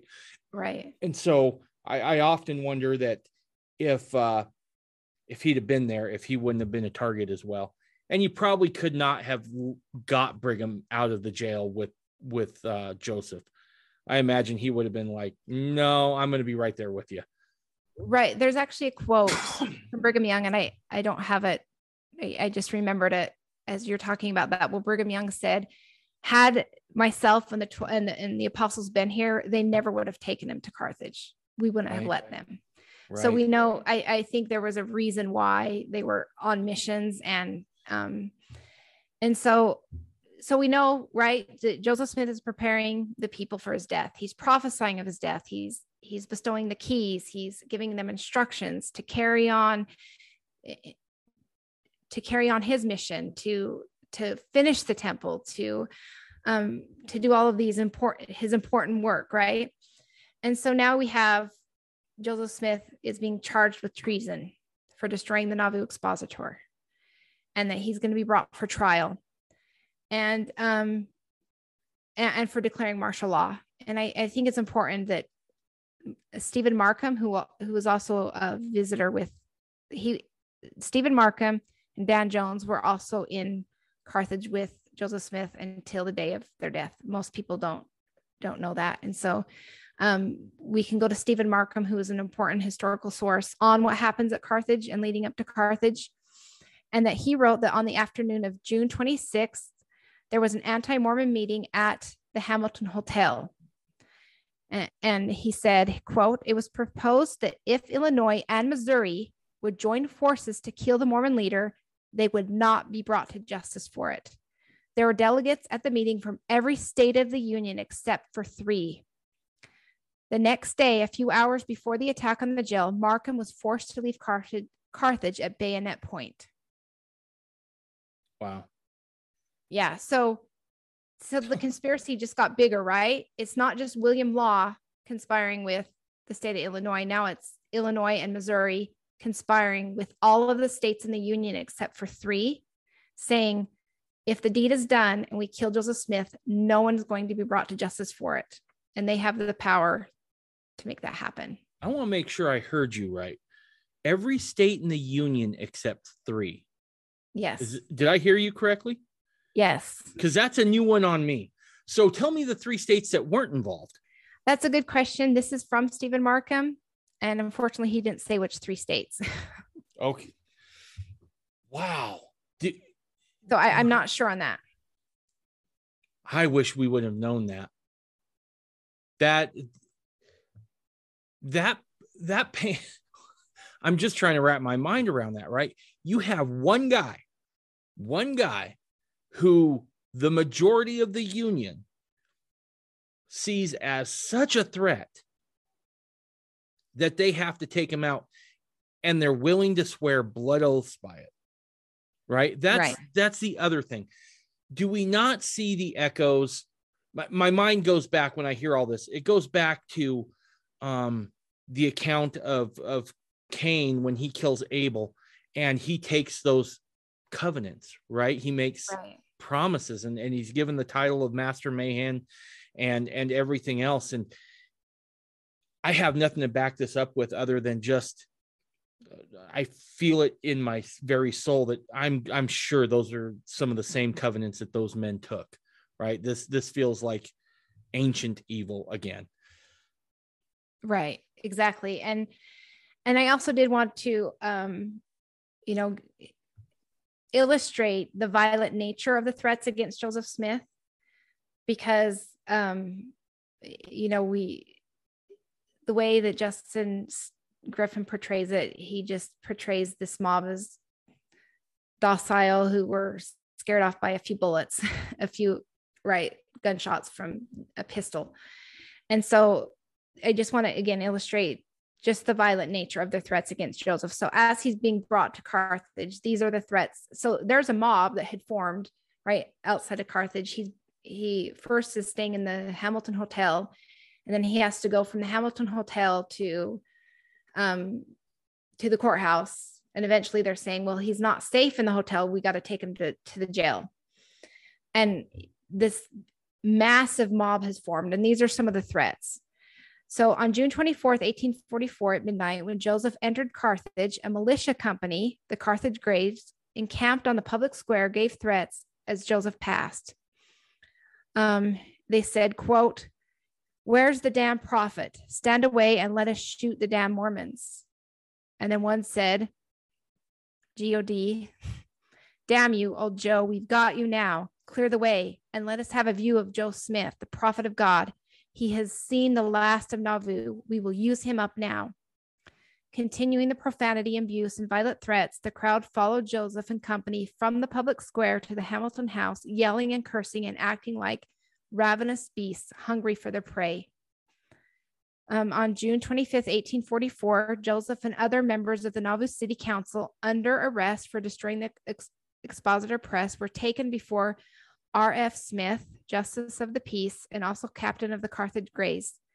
By 8 p.m. that same evening, Constable Betty Worth appeared at their lodgings at the Hamilton house and insisted they're going to jail. As Joseph and company were taken from the Hamilton house with Captain Dunn and some 20 men to guard Joseph, a drunken rabble had collected in the streets, several times broke through the guard and threatened violence against Joseph. Joseph, Hyrum, Dan Jones, Stephen Markham, John A. Fulmer, John Taylor, and Willard Richards passed the night of the 25th in Carthage jail. And then on June 26, 1844, Joseph spent the morning in a lengthy interview with Governor Ford. The prophet told Governor Ford that he had considered himself unsafe in Carthage as the town was swarming with men who had openly sworn to take his life. And this is another important part of the narrative. It says, by the afternoon on the 26th, Frank Worrell appeared before the jail in command of the Carthage Greys and demanded the prisoners be delivered up to the constable for trial. The jailer refused to surrender Joseph and Hyrum until discharged by due course of law and not by the demand of the military despot. But the threats amounting to intimidation, Worrell compelled the jailer against his conviction to surrender the prisoners to him. A mob gathered at the jail and resumed their threats of violence, and they unlawfully and illegally dragged the prisoners out and exposed them to imminent danger among the worst enemies. And so, I mean, this was what they were dealing with at Carthage, right? Jeez. The threat after threat, they were constantly trying to drag him out of the jail for an opportunity to shoot him. The jailers, their guards were scared off, right? So by the local militia, So, it paints a pretty different picture. When again, we have to put history into its context, right?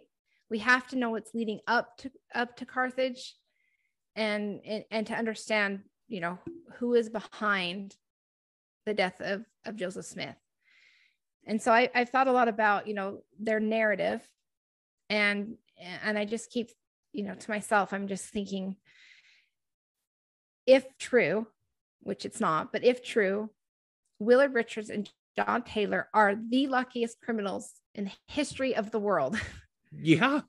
Not only do they end up supposedly committing the murders, but then the mob takes credit for it and they just get off scot-free. Like, does that make any rational sense? No. And there's so much wrong with Griffin's account of what happened in that room, right?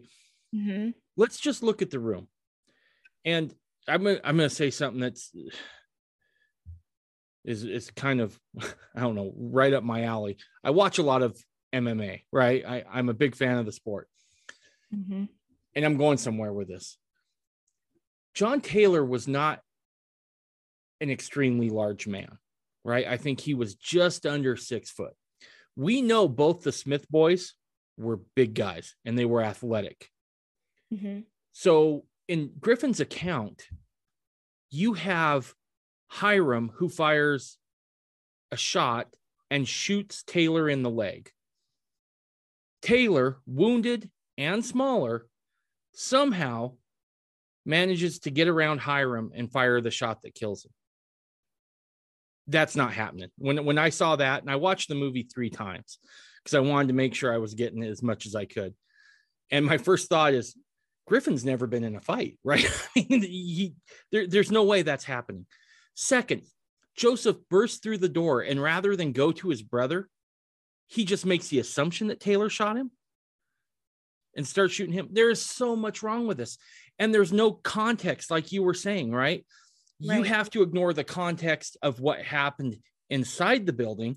Then you have to ignore the context of what happened.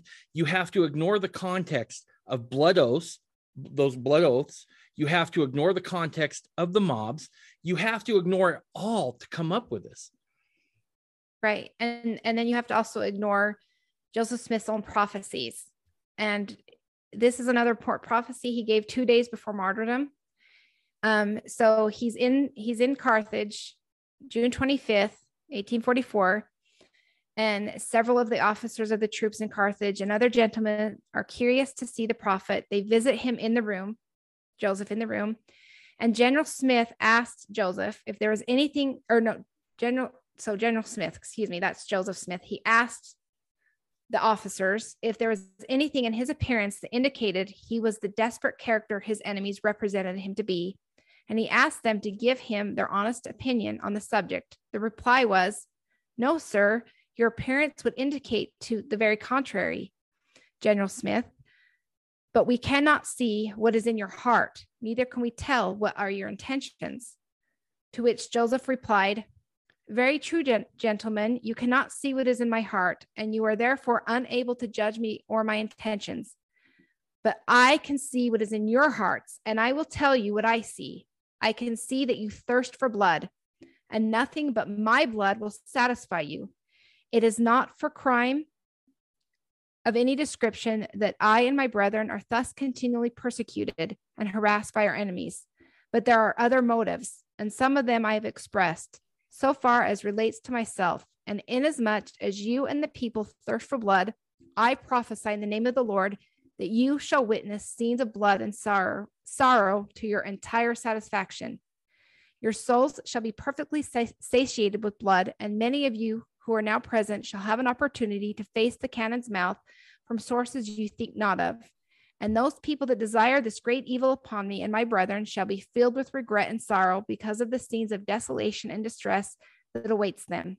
They shall seek for peace and shall not be able to find it. Gentlemen, you will find what I have told you to be truth." And that's in the Doctrinal History of the Church, Volume 6, page 566. And I wanted to point out, important point, right? Joseph Smith is prophesying, number one, I know what's in your hearts. I know you're after my life, that you thirst for my blood. And then he prophesies, well, you will have it. And then he prophesies, basically, this is another prophecy of the Civil War, because we know, right, that was fulfilled. And so my question then is, if he could prophesy the hearts of these men, but not John Taylor and Willard Richards. Yeah. So he didn't know that they were also thirsting for his blood. Right. It doesn't make any sense unless you are saying that Joseph Smith is a false prophet. Right.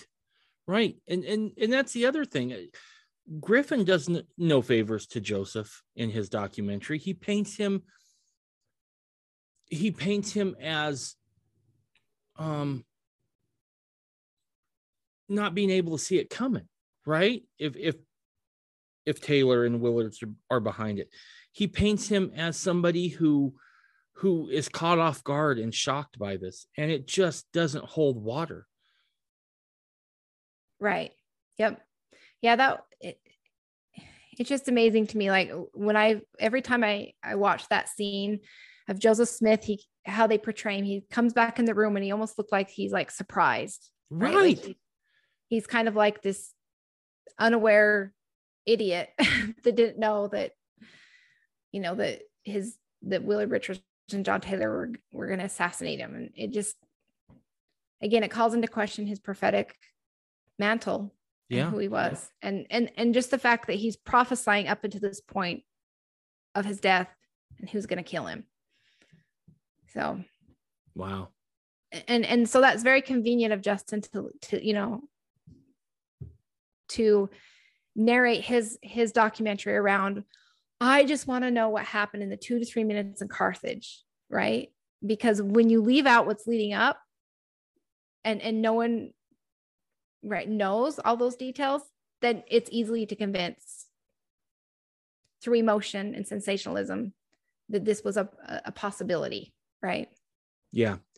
After I watched the movie the first time, I have a good friend who came to work for me years and years ago when I was still in Idaho, who had fought in Iraq. And I asked him, about it. I called him up. I said, watch the scene and tell me what jumps out at you. And I remember he said, there's no way of knowing, right? Because it's a firefight. And anyone who's been in a firefight will tell you this idea of coming in and just being froze. That doesn't work, right? And that scene, and it made me think of what you said, that scene where Joseph comes in and just stands there as bullets are flying everywhere. It's silly. I don't know how else to explain it. It's silly. It's, frankly, and pardon my expression here, Kimberly, it's a piss poor effort in trying to rewrite history. I mean, at least if you're going to have a conspiracy, at least make it a good one. I mean, this is just horrible.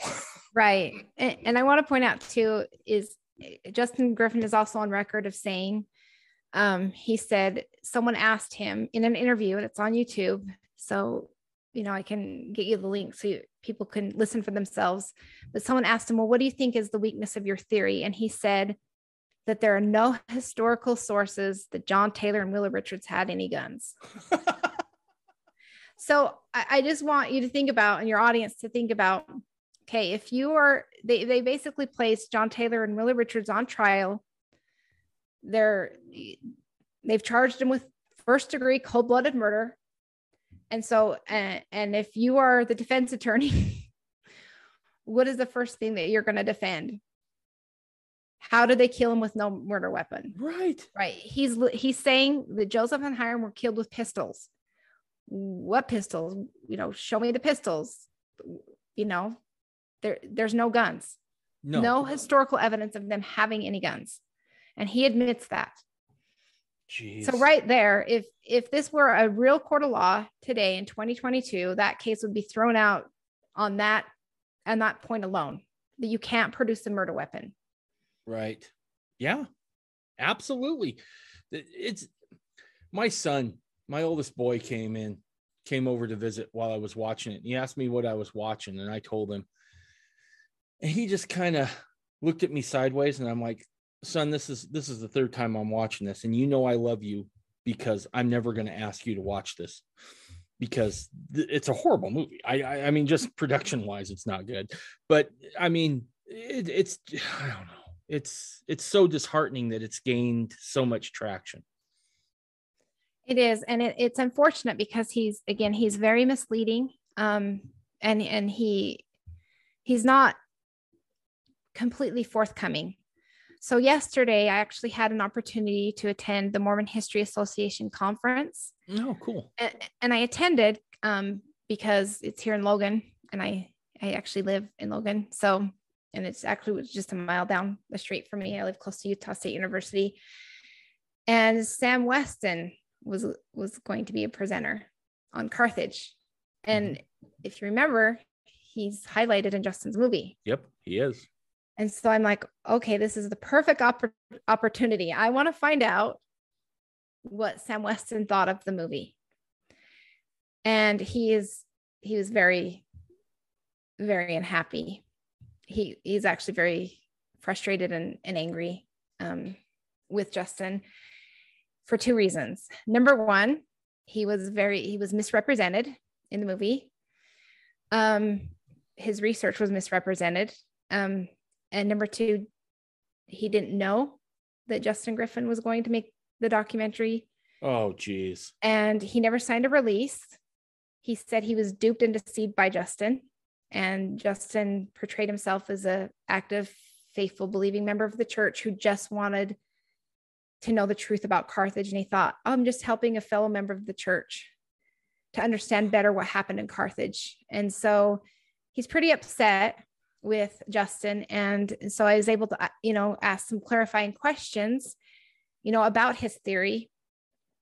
And because I was kind of partial to the Lyon brothers theory. But after talking to Sam Weston, he actually makes some very compelling arguments that I think we really need to revisit. That, I think Justin Griffin purposely left out a lot of details about his theory out of his movie. So number one is that Sam Weston says, so he can prove forensically how Joseph Smith and Hyrum were killed, that corroborates Willard Richards' testimony and John Taylor's testimony. Really? And so, and I just want to highlight that because it's actually very important. And I think for your audience or anyone who's listening that may still be skeptical of the traditional narrative, I think this just completely blows it out of the water. The traditional narrative or the Justin Griffin's theory? So what Sam Weston's evidence and theory actually, it stays true to the traditional narrative, the eyewitness accounts, and blows Justin's theory out of the water. Can you share it with us? Yes, I'm going to share it with you. Okay, so wait, breaking news. Go ahead. Right, and so this just happened yesterday. So this wasn't originally planned, like when I was preparing for your podcast, but so yesterday, just kind of by divine intervention, I was able to attend this conference and listen to his presentation and then personally interview him. So we have Justin, we all know, if you've watched the movie, you know his theory and what he shows. And so, he tries to allege that the church is moving away from the traditional narrative. And there was a representative from the Joseph Smith papers was there. And he said, absolutely, that's not true. We're not moving away from the eyewitness accounts. If anything, we're trying to provide additional documentation to corroborate the traditional, the eyewitness accounts. And so that's another misleading, purposely deceptive claim by Justin Griffin that I just wanted to debunk really quick. So Sam Weston, so his theory is that based on Willie Richards' account, he said it's the best account we have, eyewitness account. So his theory is, right, that the three men are at the door, okay. Joseph Smith, John Taylor, and Willie Richards, and that Hyrum is back from the door. Now, we do have we have paintings and we have, reenactments or movies that show Hyrum at the door when he shot. Right. Right. And again, we have to understand what the purpose of movie or cinema is. It's not always historically accurate. Right. Right. Because they're not trying to be, they're just trying to basically, when you make a movie, and it's not nefarious, there's no one in the church or outside the church that have made reenactments of Carthage or are trying to retell a new narrative. What they're doing is just trying to draw people in through emotion. Right. And they take a lot of creative liberties, I guess, and interpretations. And so there, and that's, we need to get away from that. I would, I think that the church agrees. We need to get away from that. And if we're going to portray something, we need to make it as accurately as possible. So we have in our minds that Hyrum's at the door. And I guess that Justin just, again, he takes advantage of just our already preconceived conceptions. And so he rightfully saying, well, that couldn't have happened. And here's why, right? Like, right. The angle, and even Sam Weston agrees. He's like, if he were at the door when he was shot, when the musket ball came through the door and hit him in the face, basically wood and splinters would be all over his face, would be embedded in his face. And you would see that in the death mask. So he's saying absolutely that Hyrum Smith is back from the door in the center of the room. And that's Willie Richards' testimony as well. So he believes that there was the first ball struck him outside the window in his back, causing him to fall forward to his knees. And that's when he's claiming, I am a dead man. Okay. And then the musket ball comes to the panel of the door and then hits him in the face. Okay. And what's interesting about that, which forensically, he can prove that. Really? Did he tell you how exactly? Right. So he's going to have a paper coming out in the summer. Ooh. But yeah, he does explain it. He had diagrams. It's his narrative. So this isn't going to be on video, so I can send you his diagrams. Oh, that would be awesome. Of how that happened. And okay, so what's interesting is that actually just on June 2nd, so that's 2 days ago, Justin Griffin actually wrote a Facebook post, which I actually agree with. And I'm just going to read it to you because this actually corroborates Sam Weston's theory. So he says the bullet hole in the vest from the shot in Hyrum's back does measure close to 0.69 inches. Then he writes, so yes, he could have been shot by a musket in his back by the mob. This is Justin Griffin. Wow. Admitting this. And he says, and here is where he gets deceptive. He says, but there's no gunpowder residue or any burn marks around that hole in the vest, which should have been the case if he was shot by a musket at close range. That's why in the documentary, I depicted the mob shooting Hyrum in the back with a pistol. But whether it was a musket or a pistol does not materially change the inside job theory, which I disagree with. It kind of does, right? Because if it's a musket ball and it's an inside job, right? If I'm understanding, and you correct me if I'm misunderstanding this, that means that Taylor or Richards would have had to have been able to smuggle in a rifle, correct?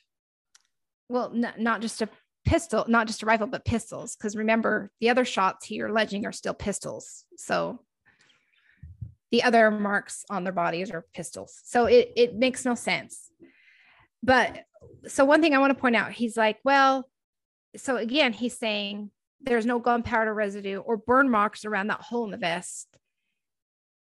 So saying, and that would be the case if he's shot by musket at close range. Well, according to Sam Weston, he wasn't shot at close range. It came from outside the jail through the window. Okay. Right? Okay. Yeah, no, you're right. Okay. So, and this actually forensically, we know that's true because he's admitting that the bullet hole in the vest, in the back of Hyrum's vest, does measure that of 0.69 inches. So that is a musket ball shot. That's a musket ball. So that's a rifle. He shot in the back with a musket ball. Right. That you can't dispute that anymore. That's hard evidence, right? The vest tells the story. And that was Sam Weston's theory. And of course, Justin Griffin will argue that it's impossible to have a musket on the ground and see into the jail. But it's documented that they were also standing on wagons, that they brought wagons in so they could stand on wagons to see into the window. Right. So, I mean, that kind of, I mean, that's soundly documented. Right. So, this blows holes in his theory. Right. So because he wants to claim there's no way he was shot in the face, which he's claiming he was shot in the face first and could say, I'm a dead man. Well, according to Sam Weston, the ball comes out from the musket ball, comes from the window, shoots him in the back. That's when he's claiming, I'm a dead man. He's falling to his knees. So this is happening within seconds. And then the ball comes through the door panel and hits him in the face. Which would account for that stray shot that even Griffin talks about that goes through the panel without, quote, hitting anybody. Right. Holy cow. And you're willing to send me that diagram? I am. Yeah. That's awesome. So now we've got to account for the bullet hole in his neck, right? So another thing that Justin gets really, and this is clever of him, because he's saying there's no way that the bullet hole, based on the angle, went through the nose and came out the neck. So therefore, because there is a bullet wound in the neck. Mm-hmm. So therefore it had to been the other way around, right? Right. Well, according to an eyewitness account, I think it was William Daniels, who was, I think he was either part of the mob or the militia. Can't remember. He later joins the church. He was an unreluctant member of the mob, I believe. Okay. So his account is that, and he's an eyewitness. He sees Joseph falling from the window, right? Right. So Willie Richards wasn't throwing him out the window. Anyway, he sees him falling out the window with no Willie Richards pushing him. So he's saying that, once Joseph, so there's essentially a third bullet, meaning Hyrum Smith is on the ground after being shot in the face. And then another bullet comes in after he's on the ground and hits him in the neck. So there isn't this idea of it has to travel at a weird angle out his nose and out of his neck, if that makes sense. Yeah, it's just a different wound now. Right. So that's an eyewitness account of a different wound. Wow. And have we always known about that other account from Daniels? I actually just recently found it, so I don't know. Wow. I haven't read it in any books that have been written about the martyrdom. I actually had someone send it to me. I didn't find it. Someone just sent it to me. So it's a recent find. I'm sure it's always been there, but I don't know if it's made it into any of the official history books of people that have written about Carthage. So where do you think, with this new evidence, right, that even Griffin himself now has to say, yeah, that's probably right. Where do you think this takes Griffin's hypothesis now? Let me rephrase that. Where do you think Griffin goes next? Well, I mean, he kind of says it already in his post. He says whether or not a musket or pistol does not materially change the inside job theory. So he's still claiming this does not change the inside job theory. Jeez. I don't know how you can, we have to like grapple with this, right? We have to say, we have to be thinking critically here. Right. I think this does change everything. This alone changes everything. So another thing he'll say, well, there's no blood stains, right? Right. On the back. So therefore, that this has been his point all along, because there's no blood stains. That means that the shot came after. That's what he's claiming. So Hyrum already bled out from the face and the neck. So therefore, by the time he's shot in the back, there's no blood. But actually, and so Sam is alleging that this was the first shot, right? Right. And so actually, Hyrum Smith's body was packed on ice. Oh. You know what happens when you put ice on blood? Coagulates, right? You can remove blood stains with ice. Really? Oh, try. Your wife probably know. As a mother and a housewife who has removed many blood stains with cold water and ice, it's easily removed. I can remove blood from a white t-shirt with ice. Is it bad now? I want my kid to fall down just a couple times so he can scrape up so I can try this. Right. You try it and you'll see. You can remove ice soak, blood-stained garments in water and ice, and I can remove all of the blood stain. Wow. And so you have Hyrum Smith, who is packed on ice, right? People. Yeah. I don't know. So the bodies are, that's another eyewitness account of this is also documented that the bodies were on ice. Holy cow. So yeah, his theory is at best on life support now, right? As he presented it. It's So this isn't about, the theory that they only washed the bottom part of the clothes and not the top, and that's why we have blood stain on the top and not the bottom. So I'm alleging that the blood stains were removed because of the ice. Right.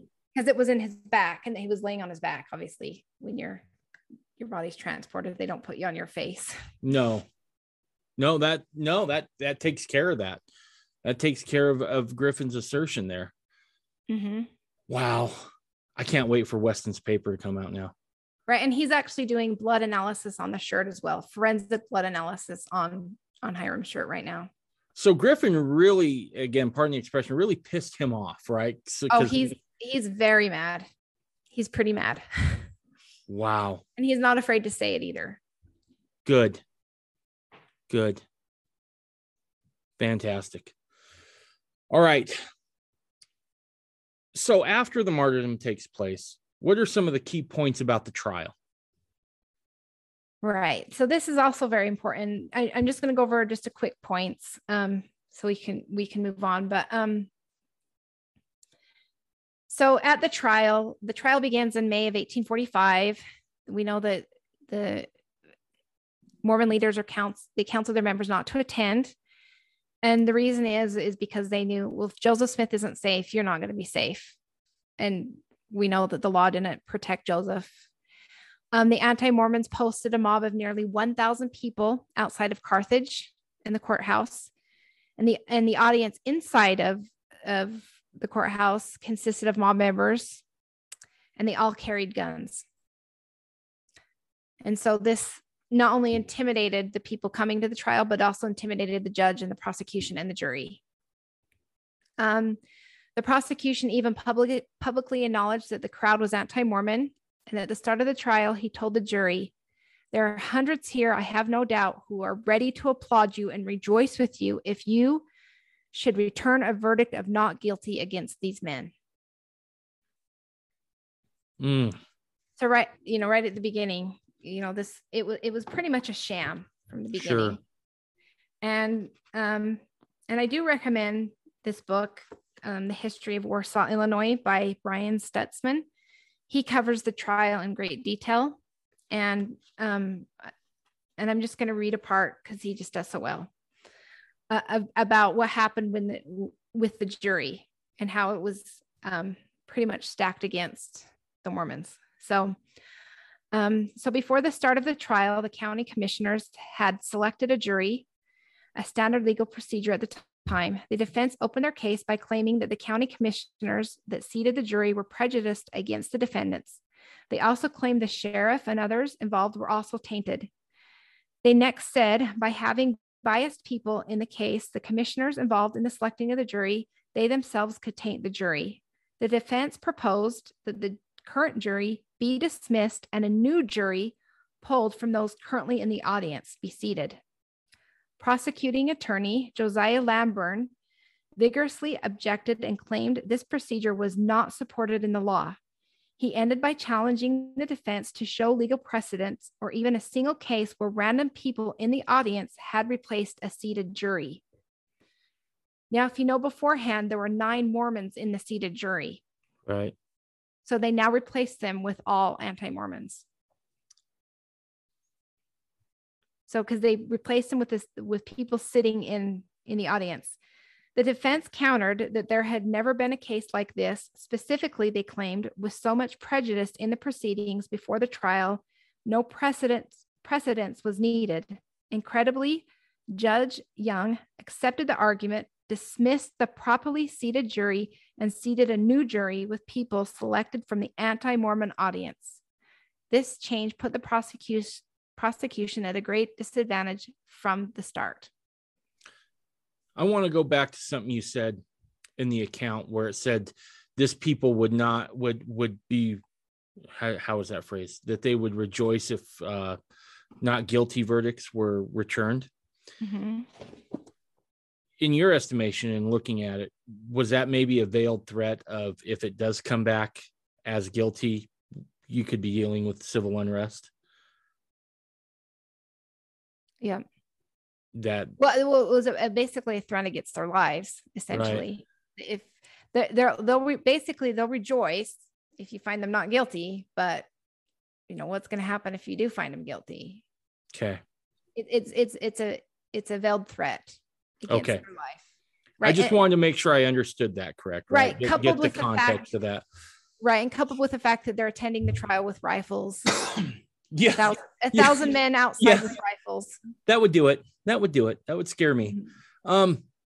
So, and then also they make sure that there is not a single Mormon on that jury. Right. So it's a sham, right? And I think that goes back also to a key point that Griffin tried to make, where he said, John Taylor told everybody within the church, that they shouldn't be part of that trial. And I thought it was a weak statement to make, because of course he's going to say that. I mean, the account you just gave us, there's men outside with rifles, right? Also, they just took out the leader of the movement. They don't have a problem taking out somebody else who's just testifying. If they can get to the top, they can get to somebody below. Right. And again, we know that the law wasn't going to protect the Mormons. No. Right. The state had failed in protecting Joseph. So your best bet was just to stay away and let God have vengeance. Right? Well, and again, it's not just the fact that they failed to protect Joseph. I go back to what you said earlier that caught me by surprise. All but 3 states conspired to kill him. Mm-hmm. That's just not a failure to protect. That is an active participant hand in doing away with it. Right. So, right. Yeah. Wow. So, and it's important. So Joseph's murderers included a prominent newspaper editor, which is Thomas Sharp, a state senator, who was Jacob Davis, a justice of the peace, and 2 military commanders. Okay. So I'm going to ask you to repeat that again, because I want to make sure I heard that correctly. A state senator was involved in the mob. In the mob. Right. So these are the men that were charged. There were 9 men charged with his murder that went to trial. It included the prominent newspaper editor, who's Thomas Sharp, state senator, who is Jacob Davis, and a justice of the peace, and 2 military commanders. I am sorry I had to have you repeat that, but it blows my mind, right? And these are things that, and again, I've been in Mormonism for 25 years, and these, there are some things here that you're revealing that I hadn't heard before, right? I mean, the fact that it's a state senator, a sitting state senator, a newspaper guy. I kind of get the newspaper guy, right? I mean, they've obviously been slanted forever, but and then military men. Yeah. And so they had promised not to actually arrest these men before the trial. And I think the sheriff went in ahead and he arrested Jacob Davis, who was the state senator. And then the Senate and the Congress basically threatened the sheriff, and they had to release him. So again, wielding their political power to protect the state senator. Oh, geez. I'm sorry. I'm pausing. I'm still trying to wrap my mind around it. Right. I mean, this is a conspiracy that goes up to the state level. And I'm thinking all but 3 states, there's got to be some sort of federal involvement then, right? Exactly. Is there any evidence you have of federal involvement in this conspiracy? If you think about it, Joseph Smith, he asked for redress several times from the president, and he denied him. Never got it. Wow. And he was promised redress, and then he turned his back on him. Holy cow. And not only that, he's running for president. So of course he's a threat to the federal government, not just the state government. That's another angle, Right. knowing he ran for president, but yeah, that's another angle I hadn't thought of. Wow. Is there any other key points from the trial? Those were the main ones I wanted to point out. And just looking at this historically, like, this is a pivotal moment in just U.S. history. Absolutely. Because there's not another incident in American history where a major religious figure was killed because of his religion. And then American law refused to execute justice. And it's really sad considering that Joseph Smith was the biggest advocate for the Constitution of the United States. Yeah. Yeah. In fact, the episode we did last night, I felt like we did a good job of, I shouldn't say the episode I just released last night. I felt like we did a really good job of showing that the Council of 50, because that's the other misconception you hear, is that the Council of 50 was just another way for Joseph Smith to attain more power. And realistically, when you read the notes on the Council of 50, it was something meant to support men in their rights. And so, yeah, holy cow. So do we have any information about whatever happened to some of those men who were the conspirators? Well, I know, like, Levi Williams, like he basically was given gifts, and I don't, other than that, they just went on and lived peaceful lives. I mean, they'll face judgment. I'd have to go back to each individually, but as far as justice was never served. So. Wow. It just gives you pause to think about what all was standing in opposition to Joseph Smith during that time. It shows a strength and depth of character that I don't think we truly begin to understand. Right. Well, I mean, Joseph Smith himself said, "I'm going like the lamb to the slaughter." So we know it, again, and he told the saints, he told the Nauvoo Legion right before going to Carthage, he said, "If the saints can't have their rights, then my blood will fall like rain on the ground." Jeez. So he literally sacrificed himself to protect the saints. And again, my biggest criticism of Justin Griffin's narrative is that it makes a complete mockery of his death. And, it's as if his death was in vain. If he's murdered from the inside by Brigham Young to take over the church, then his death is in vain. The restoration is in vain, right? That means that no priesthood continues, no keys continue. Then what are we? Where's our hope? Right. There's no restoration. There's no priesthood line of authority. There's nothing. Jeez. Yeah. So let's go ahead and move on there then to some of those prophetic parallels, because I got to be honest with you, as you were telling me some of that stuff from our phone conversation, I was blown away. It was so fascinating to hear all of this. Right. It is actually very fascinating, and I won't have time to get into all of the details, but I just want to, so I basically do just want to bear a testimony that the martyrdom of the prophet Joseph Smith, like his life, is actually the fulfillment of hundreds of years of ancient biblical prophecy. Meaning, if Joseph Smith is prophesied in scripture, which he is, of the servant to come forth in the latter days to restore the gospel, that means every part of his life is prophesied of, his life, his mission, including his death.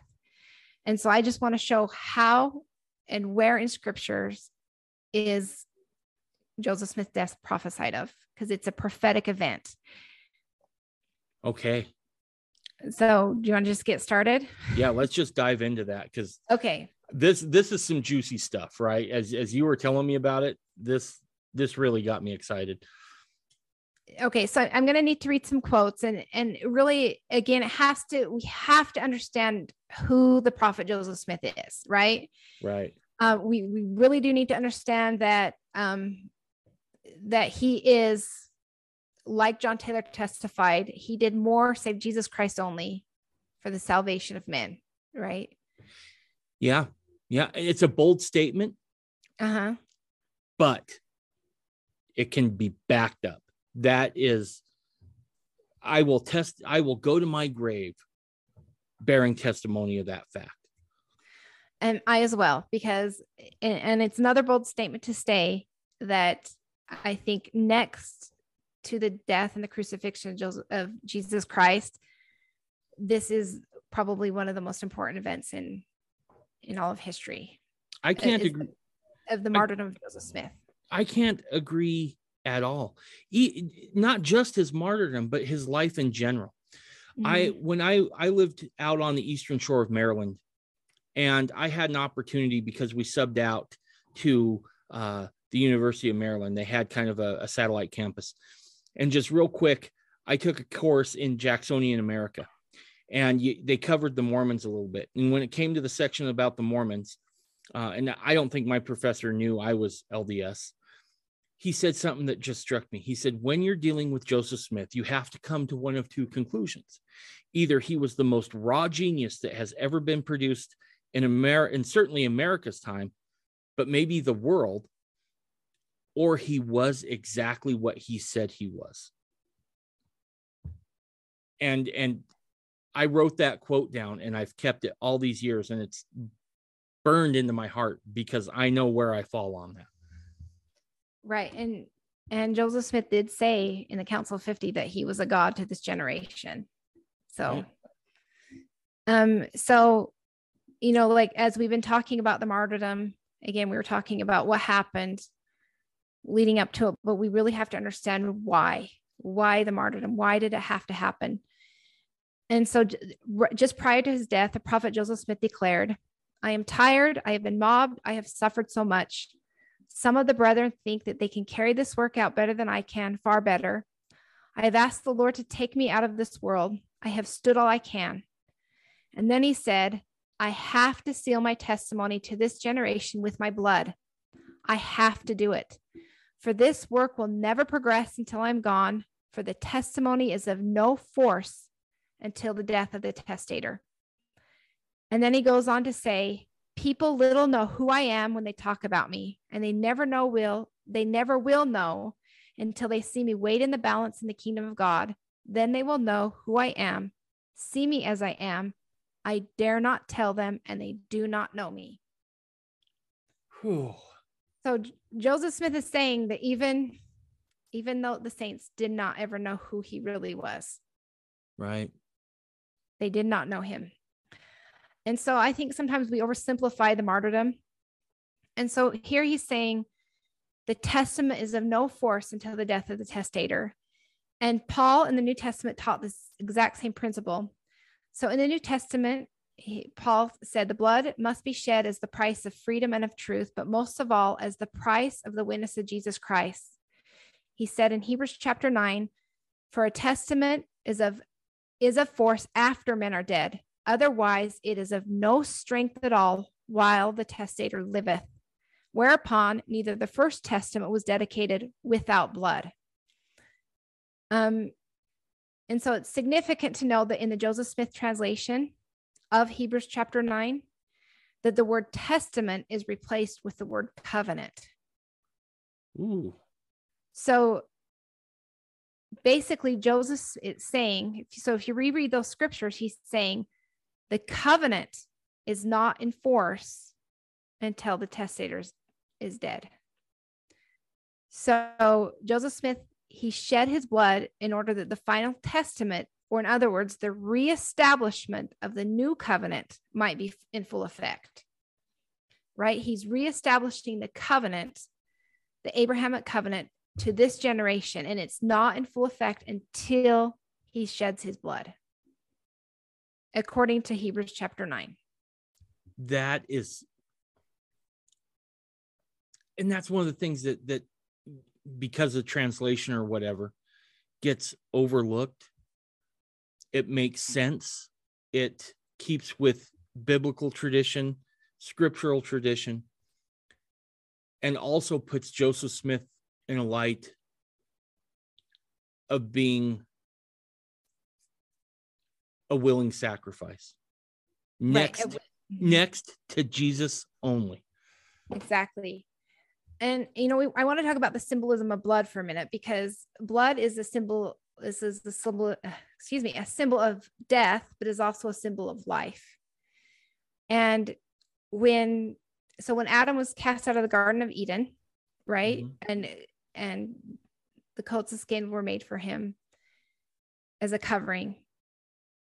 It's the idea that something had to die for Adam to be covered, right? So the animal had to die, had to shed its blood in order for Adam to be covered.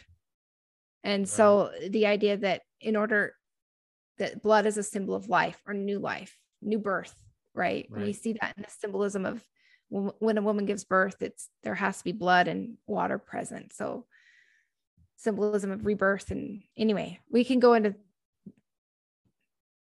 that's a different topic. Lots of symbols. Yeah. I actually love gospel symbolism, but Joseph Fielding Smith also said Joseph Smith had to die. Why? Because we read in the scriptures that the testimony is not a force without the death of the testator. That is in his particular case, but also in the case of Jesus Christ. The sealing of the testimony through the shedding of blood would not have been complete in the death of the prophet Joseph Smith alone. It required the death of Hyrum Smith and the prophet Joseph Smith, who jointly held the keys of this dispensation. It was needful that these martyrs seal their testimony with their blood, that they might be honored and the wicked might be condemned. So it wasn't just that Joseph Smith had to die, but we also know that Hyrum Smith held the keys jointly with Joseph Smith. Right. I don't know if you knew that. So I did, yeah. But it is a point that's often overlooked, right? Is that Hyrum was essentially prophet 1A, if you will, right behind Joseph, but they held the keys jointly together. Right. And so they both had to seal their testimony with their blood. So they both had to die. And we see, so again, he's teaching. So you have Paul saying the covenant's not enforced without the death of the testator. And Joseph Fielding Smith is saying, well, they also need to seal their testimony with blood, basically. So it stands as a testimony for the righteous and against the wicked. Mm-hmm. And this principle is taught in the Book of Mormon. We have the story of Abinadi, who suffered death by fire. And so his death was also an act of witnessing through the sealing of the testimony of his blood. Right. So when you think of Abinadi, he could not die, or when he's giving that final testimony to King Noah, he basically is saying, you can't, I'm not going to die until I witness against you. And then his testimony is sealed with his blood. If that makes sense, if you go back and study his. No, that makes perfect sense. And we saw that with some of the apostles too, right? Uh-huh. Peter, I believe Stephen, all of them had to give up, to seal that testimony with their blood. Right. So in Mosiah 17, verses 9 through 10, that Abinadi says, yea, and I will suffer even unto death, and I will not recall my words, and they shall stand as a testimony against you. And if you slay me, you shall slay innocent blood, and this shall also stand as a testimony against you at the last day. So we see that this principle he's teaching is that the sealing of the blood is an act of witnessing, right? It's going to stand as a testimony against the wicked, which is I think it's pretty profound when you think about it. You don't want to be mocking Joseph Smith's death. No. Yeah. It's going to stand as a testimony against you. Yeah. So I think that's why we need to understand the prophetic significance of the martyrdom. Anyway. Yeah. Which goes back to what you said, makes a mockery of Joseph Smith's death, right? Right. And anybody who may start to participate in that in any way, shape, or form by promoting this movie could I'll never pretend to know the mind and will of the Almighty, but could be on that same shaky ground. Right. And so I do hope that as more evidence comes out of, and more people are willing to bear testimony of the truthfulness of the martyrdom, like Sam Weston and others, that can show forensically different aspects of the martyrdom. My prayer is that Justin Griffin will repent, and those that they're pushing this narrative will be called to repentance, so that they don't have to stand at the judgment bar, right, and have that testimony witness against them of what they've done. So I do have a lot of, I'm willing to give mercy to those, and my absolutely. prayer is that it's another reason why I do want to stand as a witness and I guess as a voice for the truth. So that, they'll be given an opportunity to repent. So I just wanted to add that in there. But I also want to say though, that if just the narrative is true, then nothing of prophetic consequence happened, right? Right. He's killed by his friends for no other reason than they want power.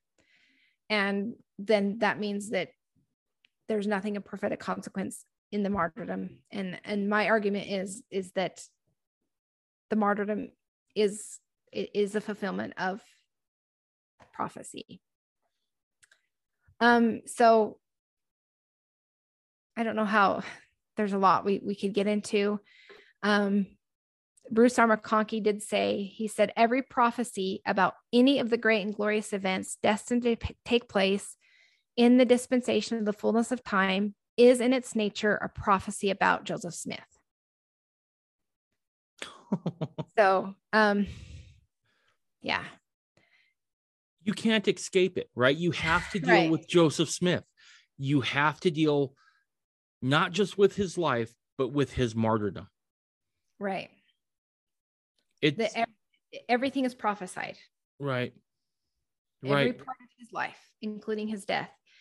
And so I believe that every member of the church, anyone who claims to know that Joseph Smith is a prophet, they have to have a solid testimony and a witness that he was the man designated even before the foundations of the earth to stand at the head of this, the greatest of gospel dispensations, right? That his life and his mission is not just, it was foreordained before even the foundations of the earth. We have to have that sure witness and testimony. And that his life and mission was known to all of the holy prophets, even before the world began. He was known by both name and family to the ancient prophets who described his role in the gathering of Israel, in bringing forth the Book of Mormon, in adding the canon of scripture with personal revelations and restoring other ancient scriptural texts. I mean, we should know that, Adam, Enoch, Noah, Abraham, Moses, they all knew Joseph Smith. They didn't just know him, they actually also all came to him. It's recorded in, I believe, section 128 of the Doctrine and Covenants. Yep, you're correct.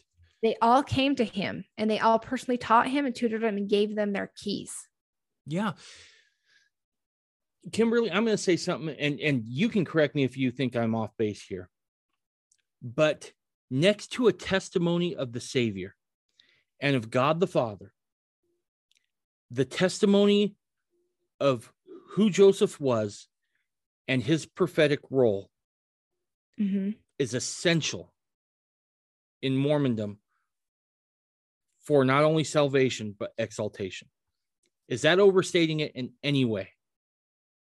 Not at all. I mean, we have prophetic quotes of Brigham Young saying, no one's getting into the celestial kingdom without the certificate of Joseph Smith Jr. Right. He is a vital figure. He is,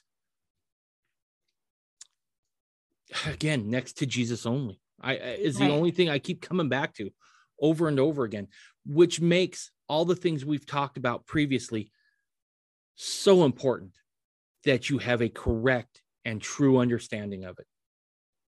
Because if it's perverted in any way,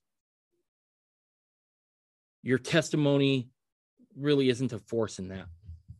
Right. Yep. I mean, I have so many quotes, but I'll try to get to the most important here. So what I think it's also important. This is just a little other side note too, that Hiram's name, because again, we were talking about how Hyrum had to also be martyred with Joseph Smith in order to seal that testimony or establish that covenant. And Hirum's name in Hebrew means my brother is exalted. So right there, he testifies of who his name, he is testifying of who Joseph Smith is. Anyway, so I just think what more appropriate name for him would have been given to the man who was destined to go to Carthage and seal his testimony with his blood alongside of Joseph Smith. And I don't laugh because I think it's funny. I laugh because you couldn't have made that up, right? I mean, that's just, you see the hand of the Almighty in all of this, all the way through. Right. Yep. And then I want to also point out there's the legend of the Messiah ben Joseph. Yes. And I want to bring that up because this is of great significance. And this is a Hebrew tradition. This is a Jewish tradition, mm-hmm. But we have Latter-day Saint scholars who have also, Joseph Fielding McConkie, he actually wrote a book on this. His name shall be Joseph, about the Messiah ben Joseph prophecies and how they relate to Joseph Smith. There's other scholars that have come out of BYU. I think his name was Trevor Hatch. I think he also wrote an excellent paper on this. So this is actually a Jewish legend, but it's also been corroborated by several Latter-day Saint scholars. So what is the legend of the Messiah ben Joseph? There's an ancient Hebrew tradition which speaks of two separate messiahs that were foreordained to arise among covenant people of the Lord, one from the tribe of Judah and one from the tribe of Joseph. So we have to understand that Messiah in Hebrew means anointed one. Mm-hmm. So Messiah there's two messiahs. One is Messiah ben David and Messiah ben Joseph. So Messiah ben David is the anointed one from the tribe of Judah, and the Messiah ben Joseph is the anointed one from the tribe of Joseph. Right? So it doesn't mean that there's two messiahs that work out an atonement, just that it just means anointed one.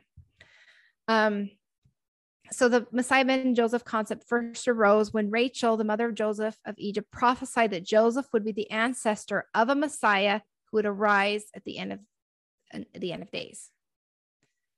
So it's scriptural. Check.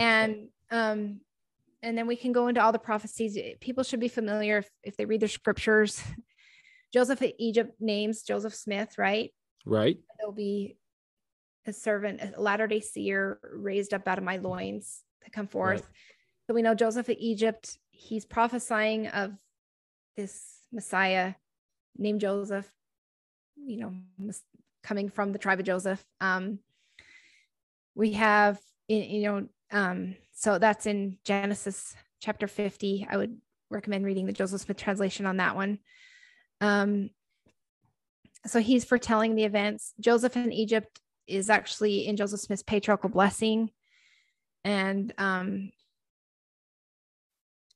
in his patriarchal blessing in 1834, I'll just read you a quick quote from that. It says, "Behold," and now this is the patriarchal blessing given to him by his father, Joseph Smith Sr. He says, "Behold, he's speaking of Joseph in Egypt to Joseph Smith. He said, behold, he looked after his posterity in the last days when they should be scattered and driven by the Gentiles and wept before the Lord. He sought diligently to know from whence the son should come, who should bring forth the word of the Lord, by which they might be enlightened and brought back to the true fold. And his eyes beheld thee, my son. His heart rejoiced and his soul was satisfied." Wow. So he was saying that Joseph in Egypt was praying to the Lord, saying, who is this son that you promised would come forth to gather my people? And the Lord showed him Joseph Smith, and then Joseph Smith Sr. saying, he beheld thee, my son. And Joseph Smith taught that the patriarchal authority belonged to the blood of Joseph. And so he established his father, Joseph Smith Sr., as the patriarch of the church.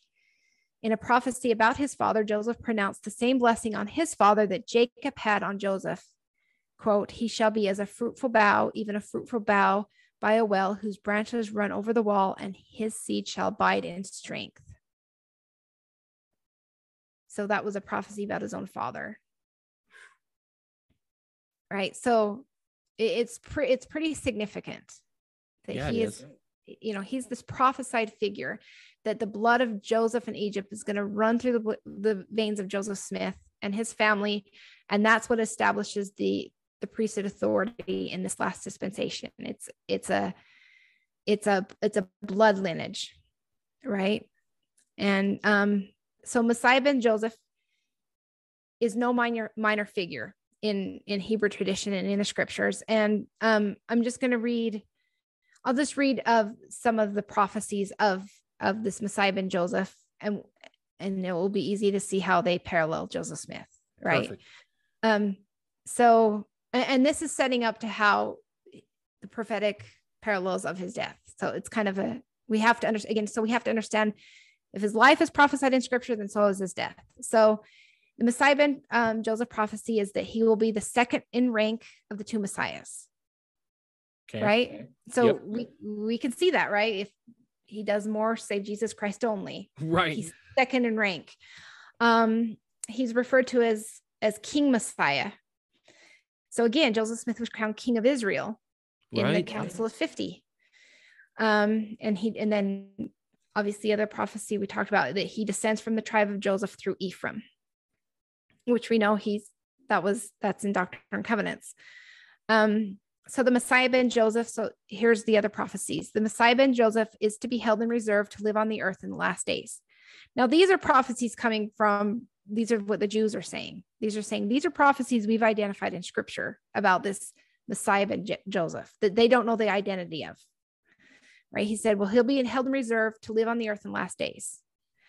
The Messiah ben Joseph is to be born through the lineage of Joseph and Egypt's birthright son, Ephraim, right? We already know that. The Messiah ben Joseph is to live upon the earth prior to when Messiah ben David appears in all his glory and is to act as his forerunner. You'd think, if we could just introduce him to Joseph Smith, they would know that this is the Messiah that they're looking for. The Messiah ben Joseph is to be the revealer of the true faith of Jehovah. In one Jewish legend, Joseph of Egypt prophesies that the Messiah ben Joseph's cause will cause some erroneous elements of religious worship that have been crept in among the Israelite tribes to vanish. Thus, he will perform his work after a period of apostasy. Jeez. Right? And that's been fulfilled, right? The prophet Elijah. Okay, we know that. We know about how the prophet Elijah's return to the earth, and that's foretold in the days of the Messiah ben Joseph. So they believe also that the prophet Elijah will return during the days of Messiah ben Joseph, which we know that that's also has been fulfilled. Right. Because Elijah appeared to him. Mm-hmm. Messiah ben Joseph is to rebuild the temple of Israel and restore its true worship. Wow. And we know that was fulfilled. And so the Messiah ben Joseph is to gather the children of Israel around him, including a portion of the lost 10 tribes. And we know that that's still in fulfillment, right? That's still happening now. That is. The true Israel will only be gathered to the true Messiah. Right. Yep. Messiahs. Ben David. Right. The Messiah ben Joseph would be protected by the Messiah ben David. So again, this goes back to Joseph Smith's prophecy where he's saying, I will not die until my work has been fulfilled. And that's the prophecy in the Messiah ben Joseph, is that he would be protected until he could fulfill his mission. Right. And like I said before, the Messiah ben Joseph is to be a king. Again, we already established that he was crowned king of Israel. And then the most compelling is the Messiah ben Joseph is to die as a martyr. Oh. So again, these are the Hebrew traditions of who this Messiah ben Joseph is. He's to die as a martyr. And again, when John Taylor informs us that when Joseph Smith went to Carthage to deliver himself up to the pretended requirements of the law. He said, I'm going like a lamb to a slaughter, but I am calm as the summer's morning. I have conscience void of offense toward God and toward all men. I shall die innocent, and it shall be said of me, he was murdered in cold blood. So he truly is a martyr. So the story of Joseph and Hyrum's death is more than a martyrdom. It's more than a sealing of the testimony in blood. It's the story of two men who are willing to die for their people. The prophet fulfilled his vow and spilled his blood on behalf of his beloved saints. For many centuries, the house of Israel likely performed sacrifices in remembrance of both the Son of God and also the prophet Joseph Smith. And there's an LDS astronomer, Dr. John P. Pratt, who did excellent research on this. And so I'm just going to quote him. He says, every day, 2 lambs were sacrificed, one at dawn and one in the afternoon. And he's talking about the Mosaic sacrifices. It has been suggested that the first lamb sacrificed at dawn, the meridian of their day, which began at sunset, represented Jesus Christ, known as the Messiah ben Judah, the anointed one from the tribe of Judah, which would be Christ. Right. The second lamb sacrificed near the end of day, representing near the end of history, likely symbolized Joseph Smith, known as the Messiah ben Joseph, being from that tribe. Thus, Joseph Smith was apparently of such stature to have been symbolized by daily sacrifice in the law of Moses. Wow. Yeah, that's pretty significant. Going back to Messiah ben Joseph, the first time I heard about that, Kimberly, I was living again on the Eastern Shore, and I worked with a guy whose dad was a rabbi, and they had invited me and my family over for their Sabbath meal and their tradition. And I got a chance to talk with his dad, and his dad's name was Zeke.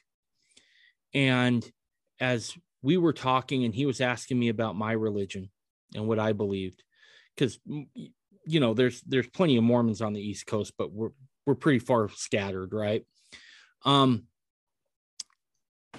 As I told him about who Joseph Smith was, I'll never forget, because he just kind of leaned back in his chair a little bit, and he looked at me and he's like, that sounds an awful lot like Messiah ben Joseph. And I was like, well, who's that? And he basically said everything you said, minus a few things. I didn't know that he was supposed to be a martyr, but he talked about temples and priesthood and all those other things. I heard that 15 plus years ago now. And it's just, again, I mean, the parallels are so striking. And if you just use, you know, the science of statistical probability that would happen, it's next to impossible. And it's not like Joseph Smith could have set himself up to be that, because that tradition wasn't something that was commonly shared with, quote, Gentiles. That was something that was kept pretty guarded by the rabbis, from what I understand, for a long time. Right. And so there's more. So the symbol for the Messiah ben Joseph is the bullock. Okay. And that's the symbol of the bull. It's also the symbol of the tribe of Joseph, with the 2 horns symbolizing Ephraim and Manasseh. And so we know that, you know, the Ephraim has the divine mission to gather Israel in the latter days, and Joseph Smith leads the mission as the head of this dispensation.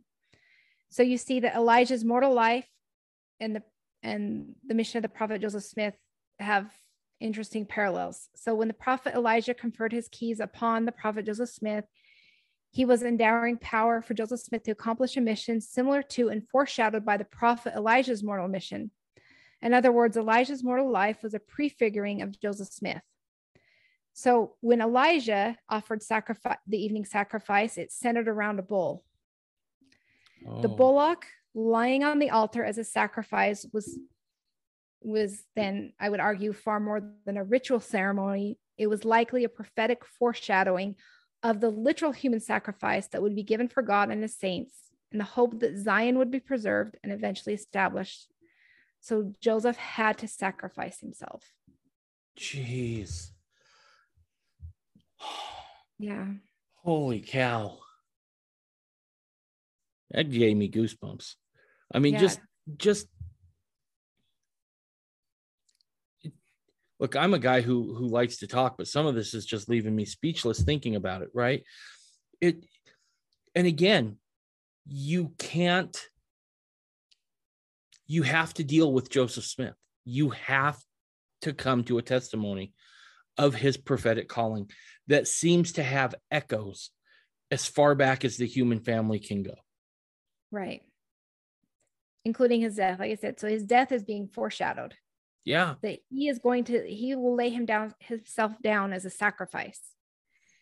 Right. It's not just that, he foreshadowing that he would be killed. It's like, no, he's going to lay he's going to lay himself down as that sacrifice. Right. And there's so much that ties into that, right? Like that was the sacrifice of the evening, right? The bullock, right? Is that a reference to where we are? If you were to say, all of human existence is a day, does that tell us where we are, that we're in the evening now? Are we that close? Yep. Exactly. And so Joseph Smith said on June 16, 1844, like he's foretelling what's lying ahead. He says, I do not regard my own life. I'm ready to be offered a sacrifice for this people. He says, for what can our enemies do? Only kill the body, and their power is then at an end. Stand firm, my friends, never flinch. Do not seek to save your lives, for he that is afraid to die for the truth will lose eternal life.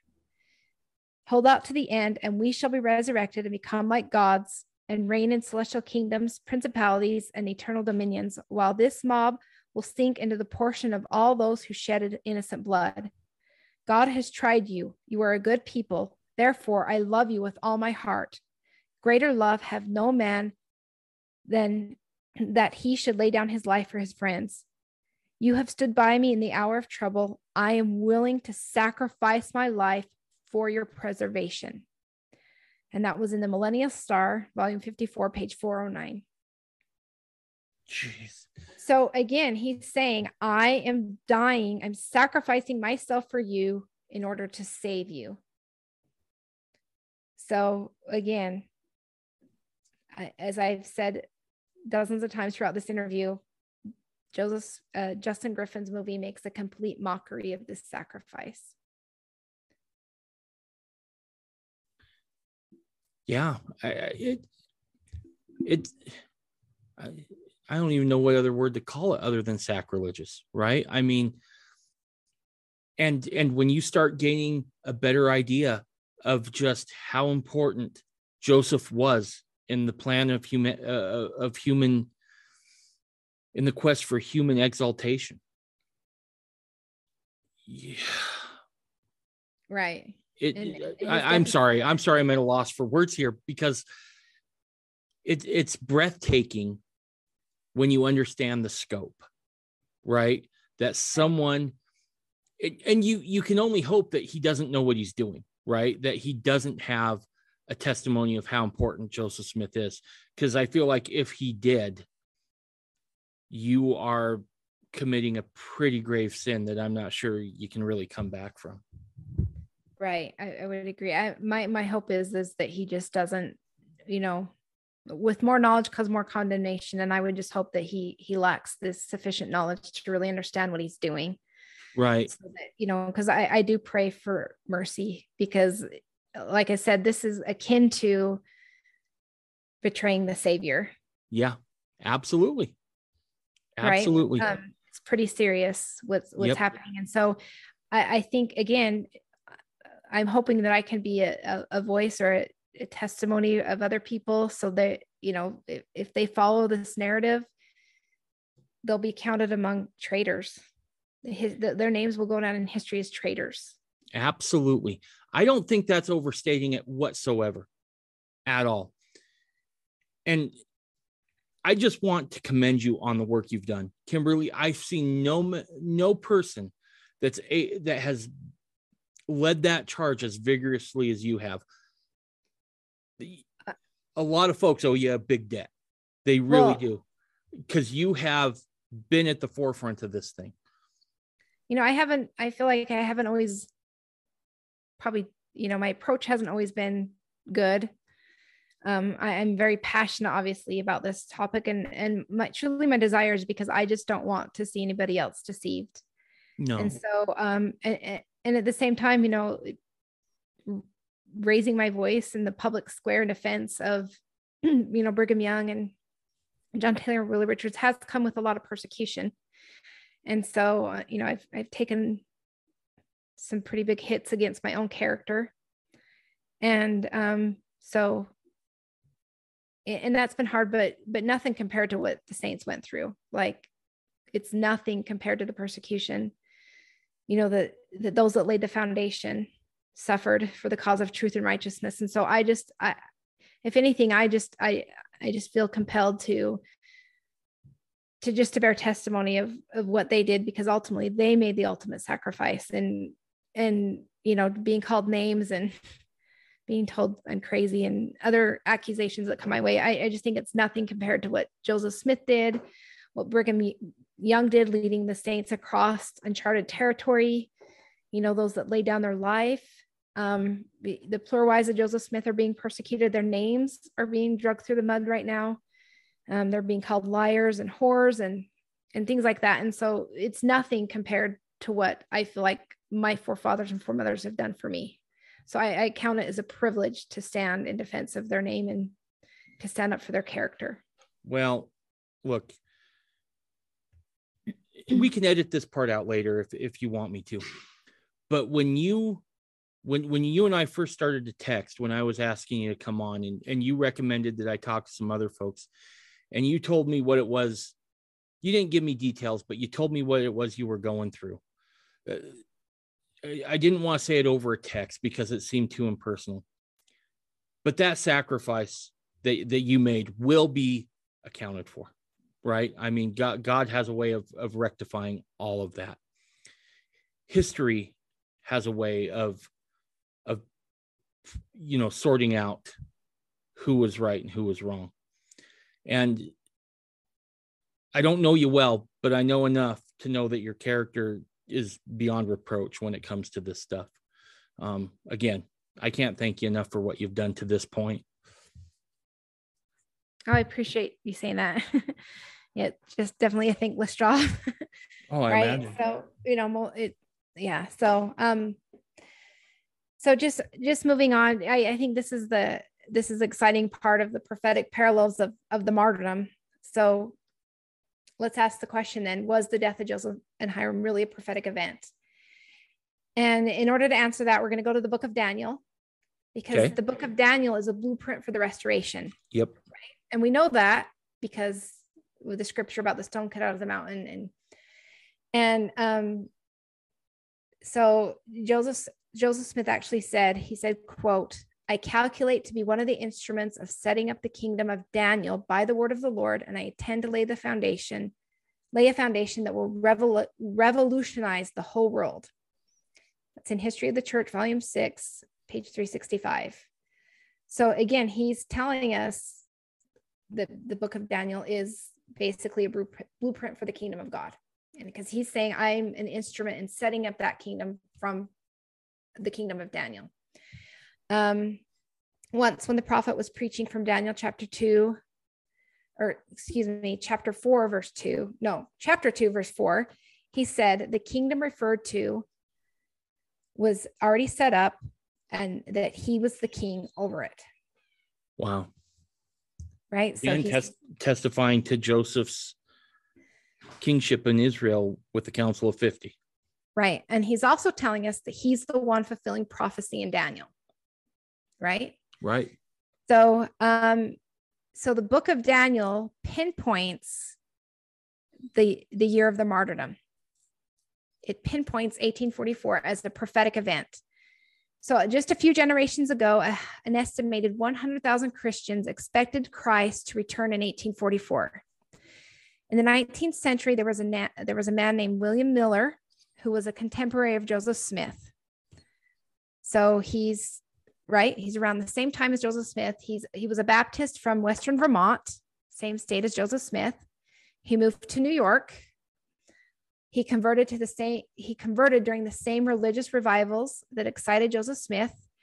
And then he began studying the Bible intensely.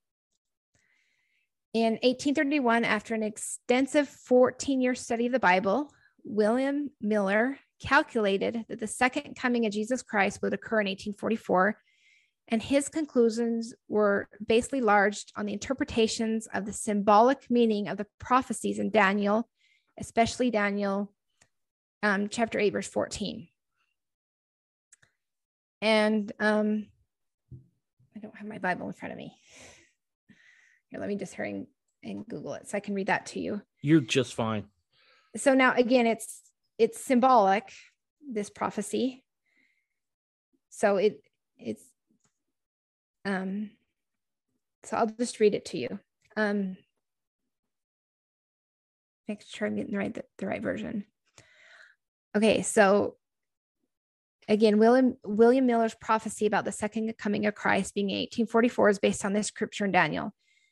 And he said to me, unto 2,300 days, then shall the sanctuary be cleansed. Okay, now,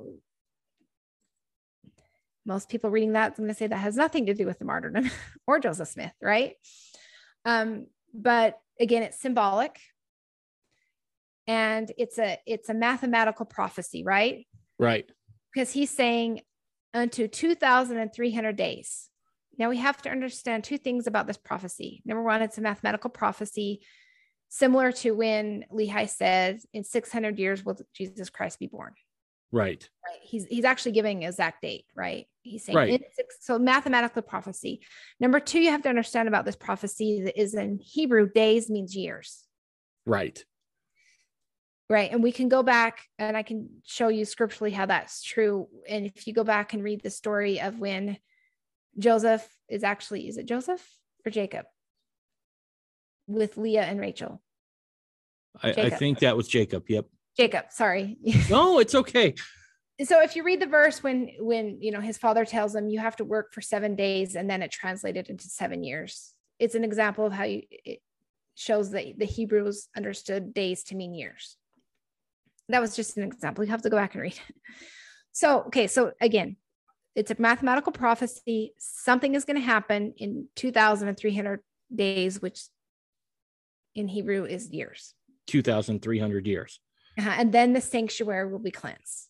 Okay. So William Miller knew something was going to happen, and he goes back through, other chapters in Daniel where he pinpoints the starting point of that prophecy. And that's all been laid out by a man named John D. Nelson, who's actually a member of the church. He basically goes through all of the research of how this William Miller came up with scripturally, from the book of Daniel, how he came up with a starting point. And I would just have to recommend people read that because it's too comprehensive for me to go over in a podcast. Sure. But your estimation is it's rock solid though, right? Oh, it's rock solid. Like okay. you go through his math. You could find it online. If you just, there was a movie written about it. And they go through and they show how William Miller came out with the calculations scripturally. It's rock solid. So he goes back and he basically assigns a year to when Daniel makes that prophecy, right? Right, like he's like, okay, here's the starting point, and then the ending point of this 2,000 whatever years ends in 1844. Okay. So. But it wasn't just William Miller. There were scores of other prominent Bible scholars around the world that agreed that Daniel's prophecy would find its fulfillment in the 1840s. So it wasn't just him. It was, like I said, hundreds around the world. This was a worldwide phenomenon. Right. At this time.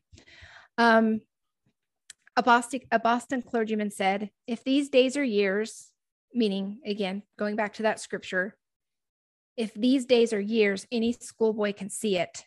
For if 490 terminated at the death of Christ, the 2,300 days would terminate in 1844, and the world must end unless it can be shown that some other event is to take place, I do not see how that can be done. So they've narrowed down 1844 is this pivotal year in human history. Right. And the only inference that Prophetic. Prophetic. But the only inference he can make is that is Christ's return. Because he's like, if it's not that, it's something else, but I don't know what else it could be. Right. Because again, they don't have the advantage of the knowledge of the restoration. Okay. Right. Yep. These are Christians, right? They don't know. Right. This is happening the same time that Joseph Smith is alive. Remember, this is their contemporaries with Joseph Smith. Sure. Yep. So they haven't accepted or no one's preached to them of the restoration. So they don't know what other event could happen in 1844. We don't know. So they assume that it would be the return of Christ. It's a reasonable assumption if you don't know what's going on with Joseph Smith and the restoration. Right. So again, hundreds of Bible scholars are agreeing something prophetic is going to happen in 1844, but not everybody was in agreement about what would happen at that appointed time. But they knew it was an appointed time. And there was a professor of Hebrew. His name was George Bush. And he wrote, whoever attacks Mr. Miller on his point of time attacks him on his strongest point. His time is right, but he is mistaken in the event to occur. So he's agreeing. This is a professor of Hebrew. He's like, you can't attack him on the year because that's his strongest point. It's just that he didn't agree that the prophetic event was the coming of Christ. Okay. So, but all these Bible scholars knew that something prophetic was going to take place in 1844. Okay. And unfortunately, history has shown William Miller was mistaken in the event, and this led to what is called the Great Disappointment of 1844. I've heard of it. Yep. I encourage your audience to Google it. Google it on YouTube. You'll find many talks about it. Movies were made about it because it was a worldwide phenomenon, right? Go ahead. I was going to say the Millerites, they became the Seventh-day Adventists, correct?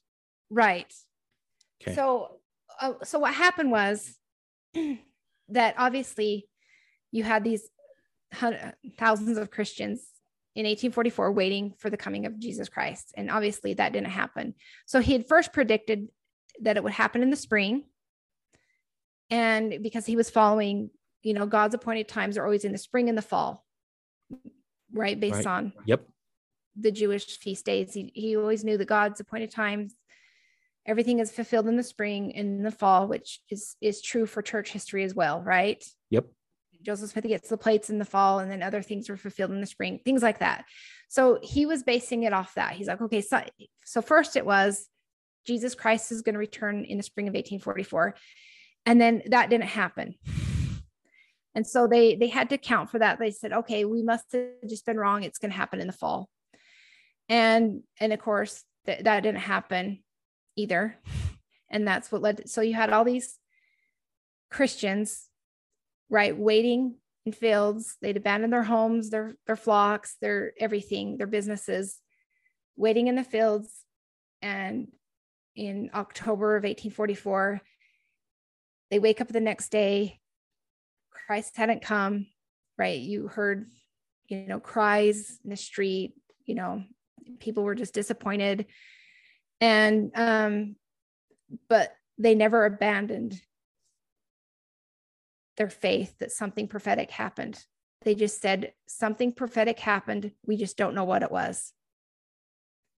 And that led to the creation of the Seventh-day Adventists. And what's actually fascinating is that that Warren Miller wrote actually in a newspaper on June 27th, 1844, the day of the martyrdom. Really?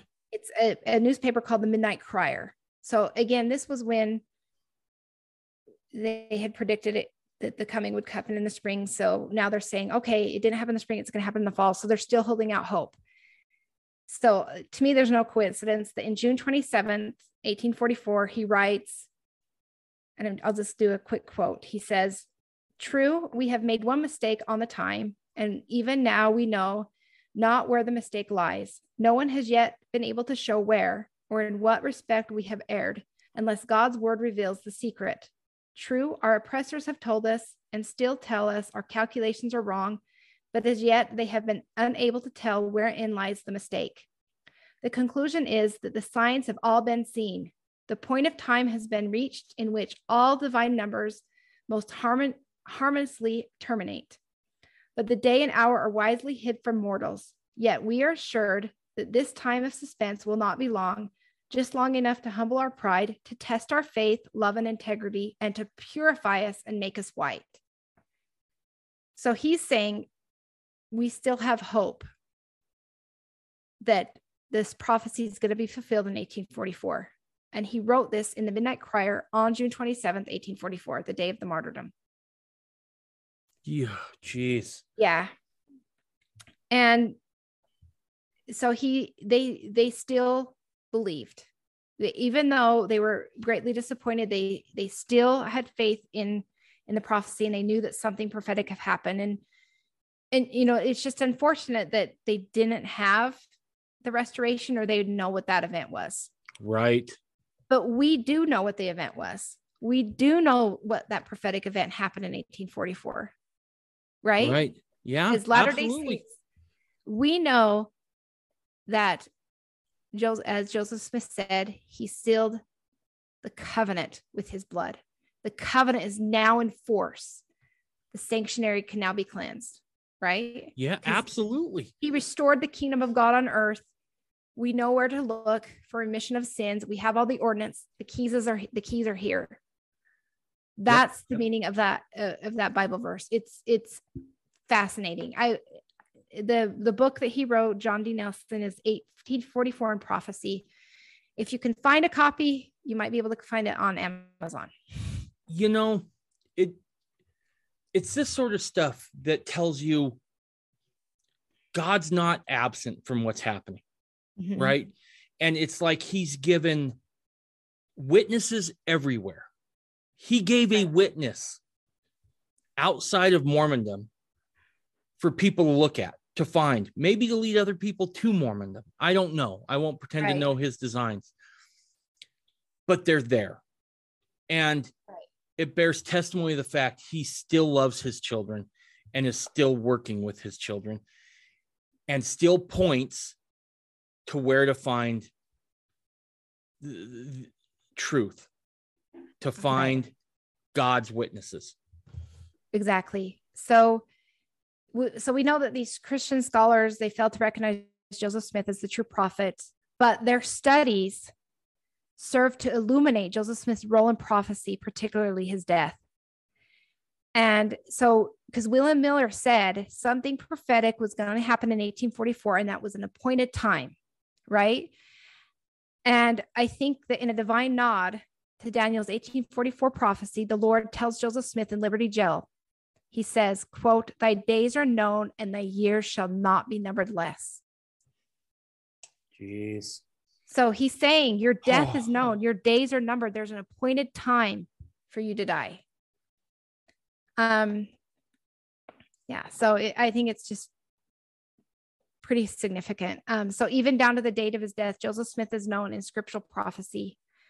And I really like this quote from Joseph. I think it's from Joseph Fielding Smith. He's just an outstanding scholar. He's done remarkable work on the prophecies of Joseph Smith. And he says, from the days of Adam, Father Adam, to the last prophecy of dispensations past, have come a mighty flood of prophecy, which like a strong band have surrounded the prophet Joseph Smith, dictating the great work that he would do. Such decrees had to be fulfilled to the very letter, and so it has been. More prophecy was fulfilled in the lifetime of Joseph Smith than had been for nearly 2,000 years before. That's a sweeping statement, but a true statement. I mean, we can see it, right? I mean, you don't have to look hard. It's there. Right. It's there. It just thinking about from ancient Jewish tradition to Millerites to scripture, it all testifies of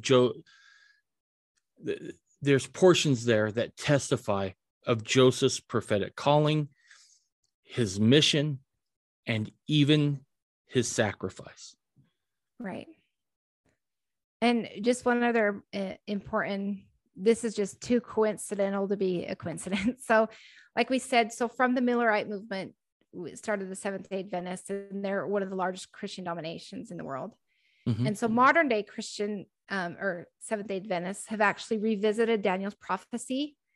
And again, because again, they still hold true that something prophetic happened in 1844. They've never abandoned that. Right. And they've now linked it to the martyrdom's prophecy in Revelation and in John. So they're saying that there's a connection between the 1844 prophecy in Daniel with the martyrdom's prophecy in Revelation and in the book of John in the New Testament. The martyrdom revelation about the two witnesses, is that the one you're speaking of? Yep. And so again, they're missing the event because they don't have the advantage of the restoration, but we do. So, I also do want to recommend it for your listeners. So the Joseph Smith Foundation actually did do a documentary called The Mystery of the Two Prophets, where they also go in and make the parallel between the deaths of Joseph and Hyrum with prophecies of the two prophets in Revelation 11. It's phenomenal. Like, it just amazing, backed up by not only scripture, but prophetic quotes. And wow. I would recommend that to understand, unless you understand the prophecy surrounding the deaths of the prophet Joseph Smith and his brother Hyrum, we can never understand the significance of the martyrdom and why it matters so much. Absolutely. I'm going to, well, first, let me ask you this. Is there any other points you wanted to bring up? I could talk about this forever, but those are my main points. Okay. I want to wrap up here with bearing my testimony, and then I'm going to turn it over to you to have the final word here, Kimberly. We look at the martyrdom and we look at the life of Joseph Smith, and as Mormons, we rightfully are thankful. We are rightfully in gratitude and hold Joseph Smith in esteem. But as a convert to Mormonism, there have been times when I have either been studying the scriptures or reading about the life of Joseph Smith or in prayer where I am told that Joseph's role, not only in the dispensation, but within the effort for salvation and exaltation of the human family, is so pivotal that we sometimes don't do it justice, that we fail to recognize just how central his prophetic role and even his sacrifice was. And I firmly believe that once we can put Joseph in his proper role, it can't help but lead us back to our Savior and to our Heavenly Father. And so I just want to bear testimony that I know he was a prophet. He was the prophet amongst prophets. He was everything you could hope a prophet would be. And in due time, I firmly believe we'll see just how important he was. And I would admonish anybody, go do your own research on Joseph Smith. Don't take my word for it. You go do your own research and come up with your idea of who the man was. Because even Joseph alludes to the fact, as you read that quote from him, I think very few understand who he really was. But I think that can still be had even today. I just want everyone to know that I know Joseph was a true prophet and is this dispensation head. And I want to say that in the name of Jesus Christ. Amen. Amen. And just to add a second witness to what you said, I just want to quote from Doctrine and Covenants, section 21. This was a revelation given to Joseph Smith on the day the church was organized. And Jesus Christ said, he said, wherefore, meaning the church, Thou shalt give heed unto all his words, speaking of Joseph, and commandments, which he shall give unto you as he receiveth them, walking in all holiness before me. For his word ye shall receive as if from mine own mouth, in all patience and faith. And then Jesus Christ says, for by doing these things, the gates of hell shall not prevail against you. Yea, and the Lord God will disperse the power of darkness from before you and cause the heavens to shake for your good and his name's glory. And so that's the promise, right? The gates of hell will not prevail against you if you give heed to the words of the prophet of this dispensation, the servant of Jesus Christ. Jesus Christ said, this generation will have my word through you. So we want to come to know Jesus Christ. We study the life and the teachings of the prophet Joseph Smith, and we give heed to his words and keep his commandments. And in my life, that has been true. I feel like I have gained my own testimony and witness of Jesus Christ through Joseph Smith. And I testify that Joseph Smith's life does testify of Jesus Christ in every way, including his death. Amen. Beautiful. Well, Kimberly, we've done 3.5 hours. That was awesome. In all seriousness, I would love to have you back on when Sam publishes his paper. Would you be willing to come back on? Absolutely. Yep. All right. Perfect. All right. Well, that's it for this episode. Bye, everybody.